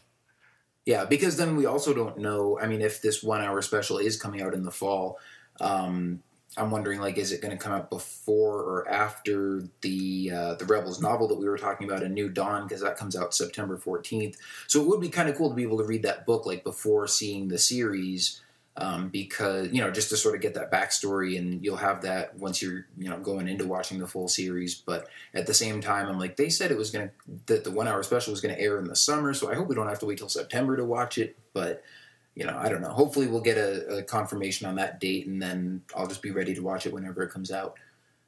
Oh, yeah. No questions there. I don't think I'm going to be, if it's coming in September, I'm not watching this 1 hour special because they made me wait a month longer. Oh, yeah, obviously. I might be disappointed that we have to wait longer, but I'm going to watch it. Heck, if they made us wait 2 more years, I'd watch it. Yeah. I'd complain, but I'd still watch it once it finally got here. I still have a feeling, though, it might be late August, maybe like the last week of August, right before it technically hits like September, which is always considered part of the fall, or even before the official fall date, which is September 20th, September 21st, when fall begins. So maybe it will still be early September, still considered summer. Maybe they're going to go that route. But I still think it might be a tie-in type thing where the New Dawn comes out the same week that the movie or the 1 hour special is going to premiere. Because I know they usually like to do tie-ins like that, but maybe, like you said, just to kind of give a little lead-in to have a week or two in advance to read the book and then to see the 1 hour premiere special would make sense too. So I just think it won't be too long after that book comes out. Yeah, well, we'll see. I also think we might get the 1 hour special before the book comes out, but I definitely think that book is going to come out before the main series starts to air, especially because I think, at least with the first few seasons of Clone Wars, I know they all started like the first week of October. So, if they go by a similar schedule with Rebels, I think that would make sense. And like you said, we'd have a couple weeks to read the book before starting the show. Yeah, either way, I won't complain what we get first. Because one way you get the book to read, that'll keep you occupied before you get the premiere. But then if you get the actual episodes before the book is just another thing to enhance your viewing as you watch it. So either way, it's going to be good. Yeah, I'll read the book and then go back and rewatch the episodes that I saw before I got the book. So... but yeah, that should be, great to see once we finally get to. Obviously, we're both hugely excited and anticipating the show. I know a lot of people are too. So hopefully this trailer will get us even more excited for Rebels and for Star Wars when we get to see it this Sunday. But yeah, that's pretty much it for us for this week. We were closing in on almost another 3-hour episode here, but obviously, a lot of huge news to talk about, and it's been really exciting finally getting confirmation on the EU, getting the big casting announcement that we've been waiting for forever, and then, of course, looking forward to this Rebels trailer. So, Tim, any last thoughts before we wrap up? Just that I'm just super excited for it. This is probably kind of the closest I felt when we first got the Episode 7 announcement back in 2012, where I just couldn't believe it was happening. That new Star Wars movies are coming, and then it's just I almost couldn't sleep that night. I almost have that same feeling now, where it's going to be, I can't believe we actually know the cast and the original trilogy cast members are back for a new Star Wars movie. It just seems like a surreal experience for it, and I'm just super pumped right now for it. So yeah, we'll see if I am able to sleep tonight. Yeah, it's awesome. It's exciting, and we will keep you guys posted as we find out more, and can't wait to get to talk about it and discuss and continue to speculate and theorize and find out who all the characters are going to be and all that fun stuff. Thank you to Brian and Dane and Martin and anybody else whose name I'm forgetting, maybe who sent in your thoughts via email or on Facebook, on Twitter, or anything like that. It's always great to hear from you guys and get your feedback on this kind of stuff, especially with the huge news like this. Everybody's online talking about it, so it's great to be able to have discussions about it with more people than just Tim and myself. But, so thank you guys for sending in your thoughts. And for the rest of you guys, if you want to send us email, you can email us at starwarstsc@gmail.com. You can find us on Facebook at facebook.com/Star Wars The Saga Continues. You can follow us on Twitter at StarWarsTSC, and that is your best place to go to find the most amount of up-to-the-minute updates. And, usually we find news stories and just, sometimes we'll just retweet them or tweet them out there first, and then Tim will go and make a longer post on the website or something like that. But those are all the ways you can keep in touch with us. Also, if you listen to the show on iTunes and you enjoy listening to us on there, please feel free to go and leave us a positive review. And that's going to do it for us for this week. We will be back sometime probably soon. I don't know. We might just do another episode next week after the Rebels trailer comes out, depending on how excited we are after that. We try to do episodes about every 2 weeks or so, but we did one about a week ago. We're doing one now, and we might have to do one in another week if we're just too excited about this Rebels trailer to wait to talk about that. But certainly excited to see that, and hope you guys all check it out as well and enjoy it as much as we probably will. So we will see you guys next time, and thanks for listening, and may the 4th be with you. See you next time, everybody.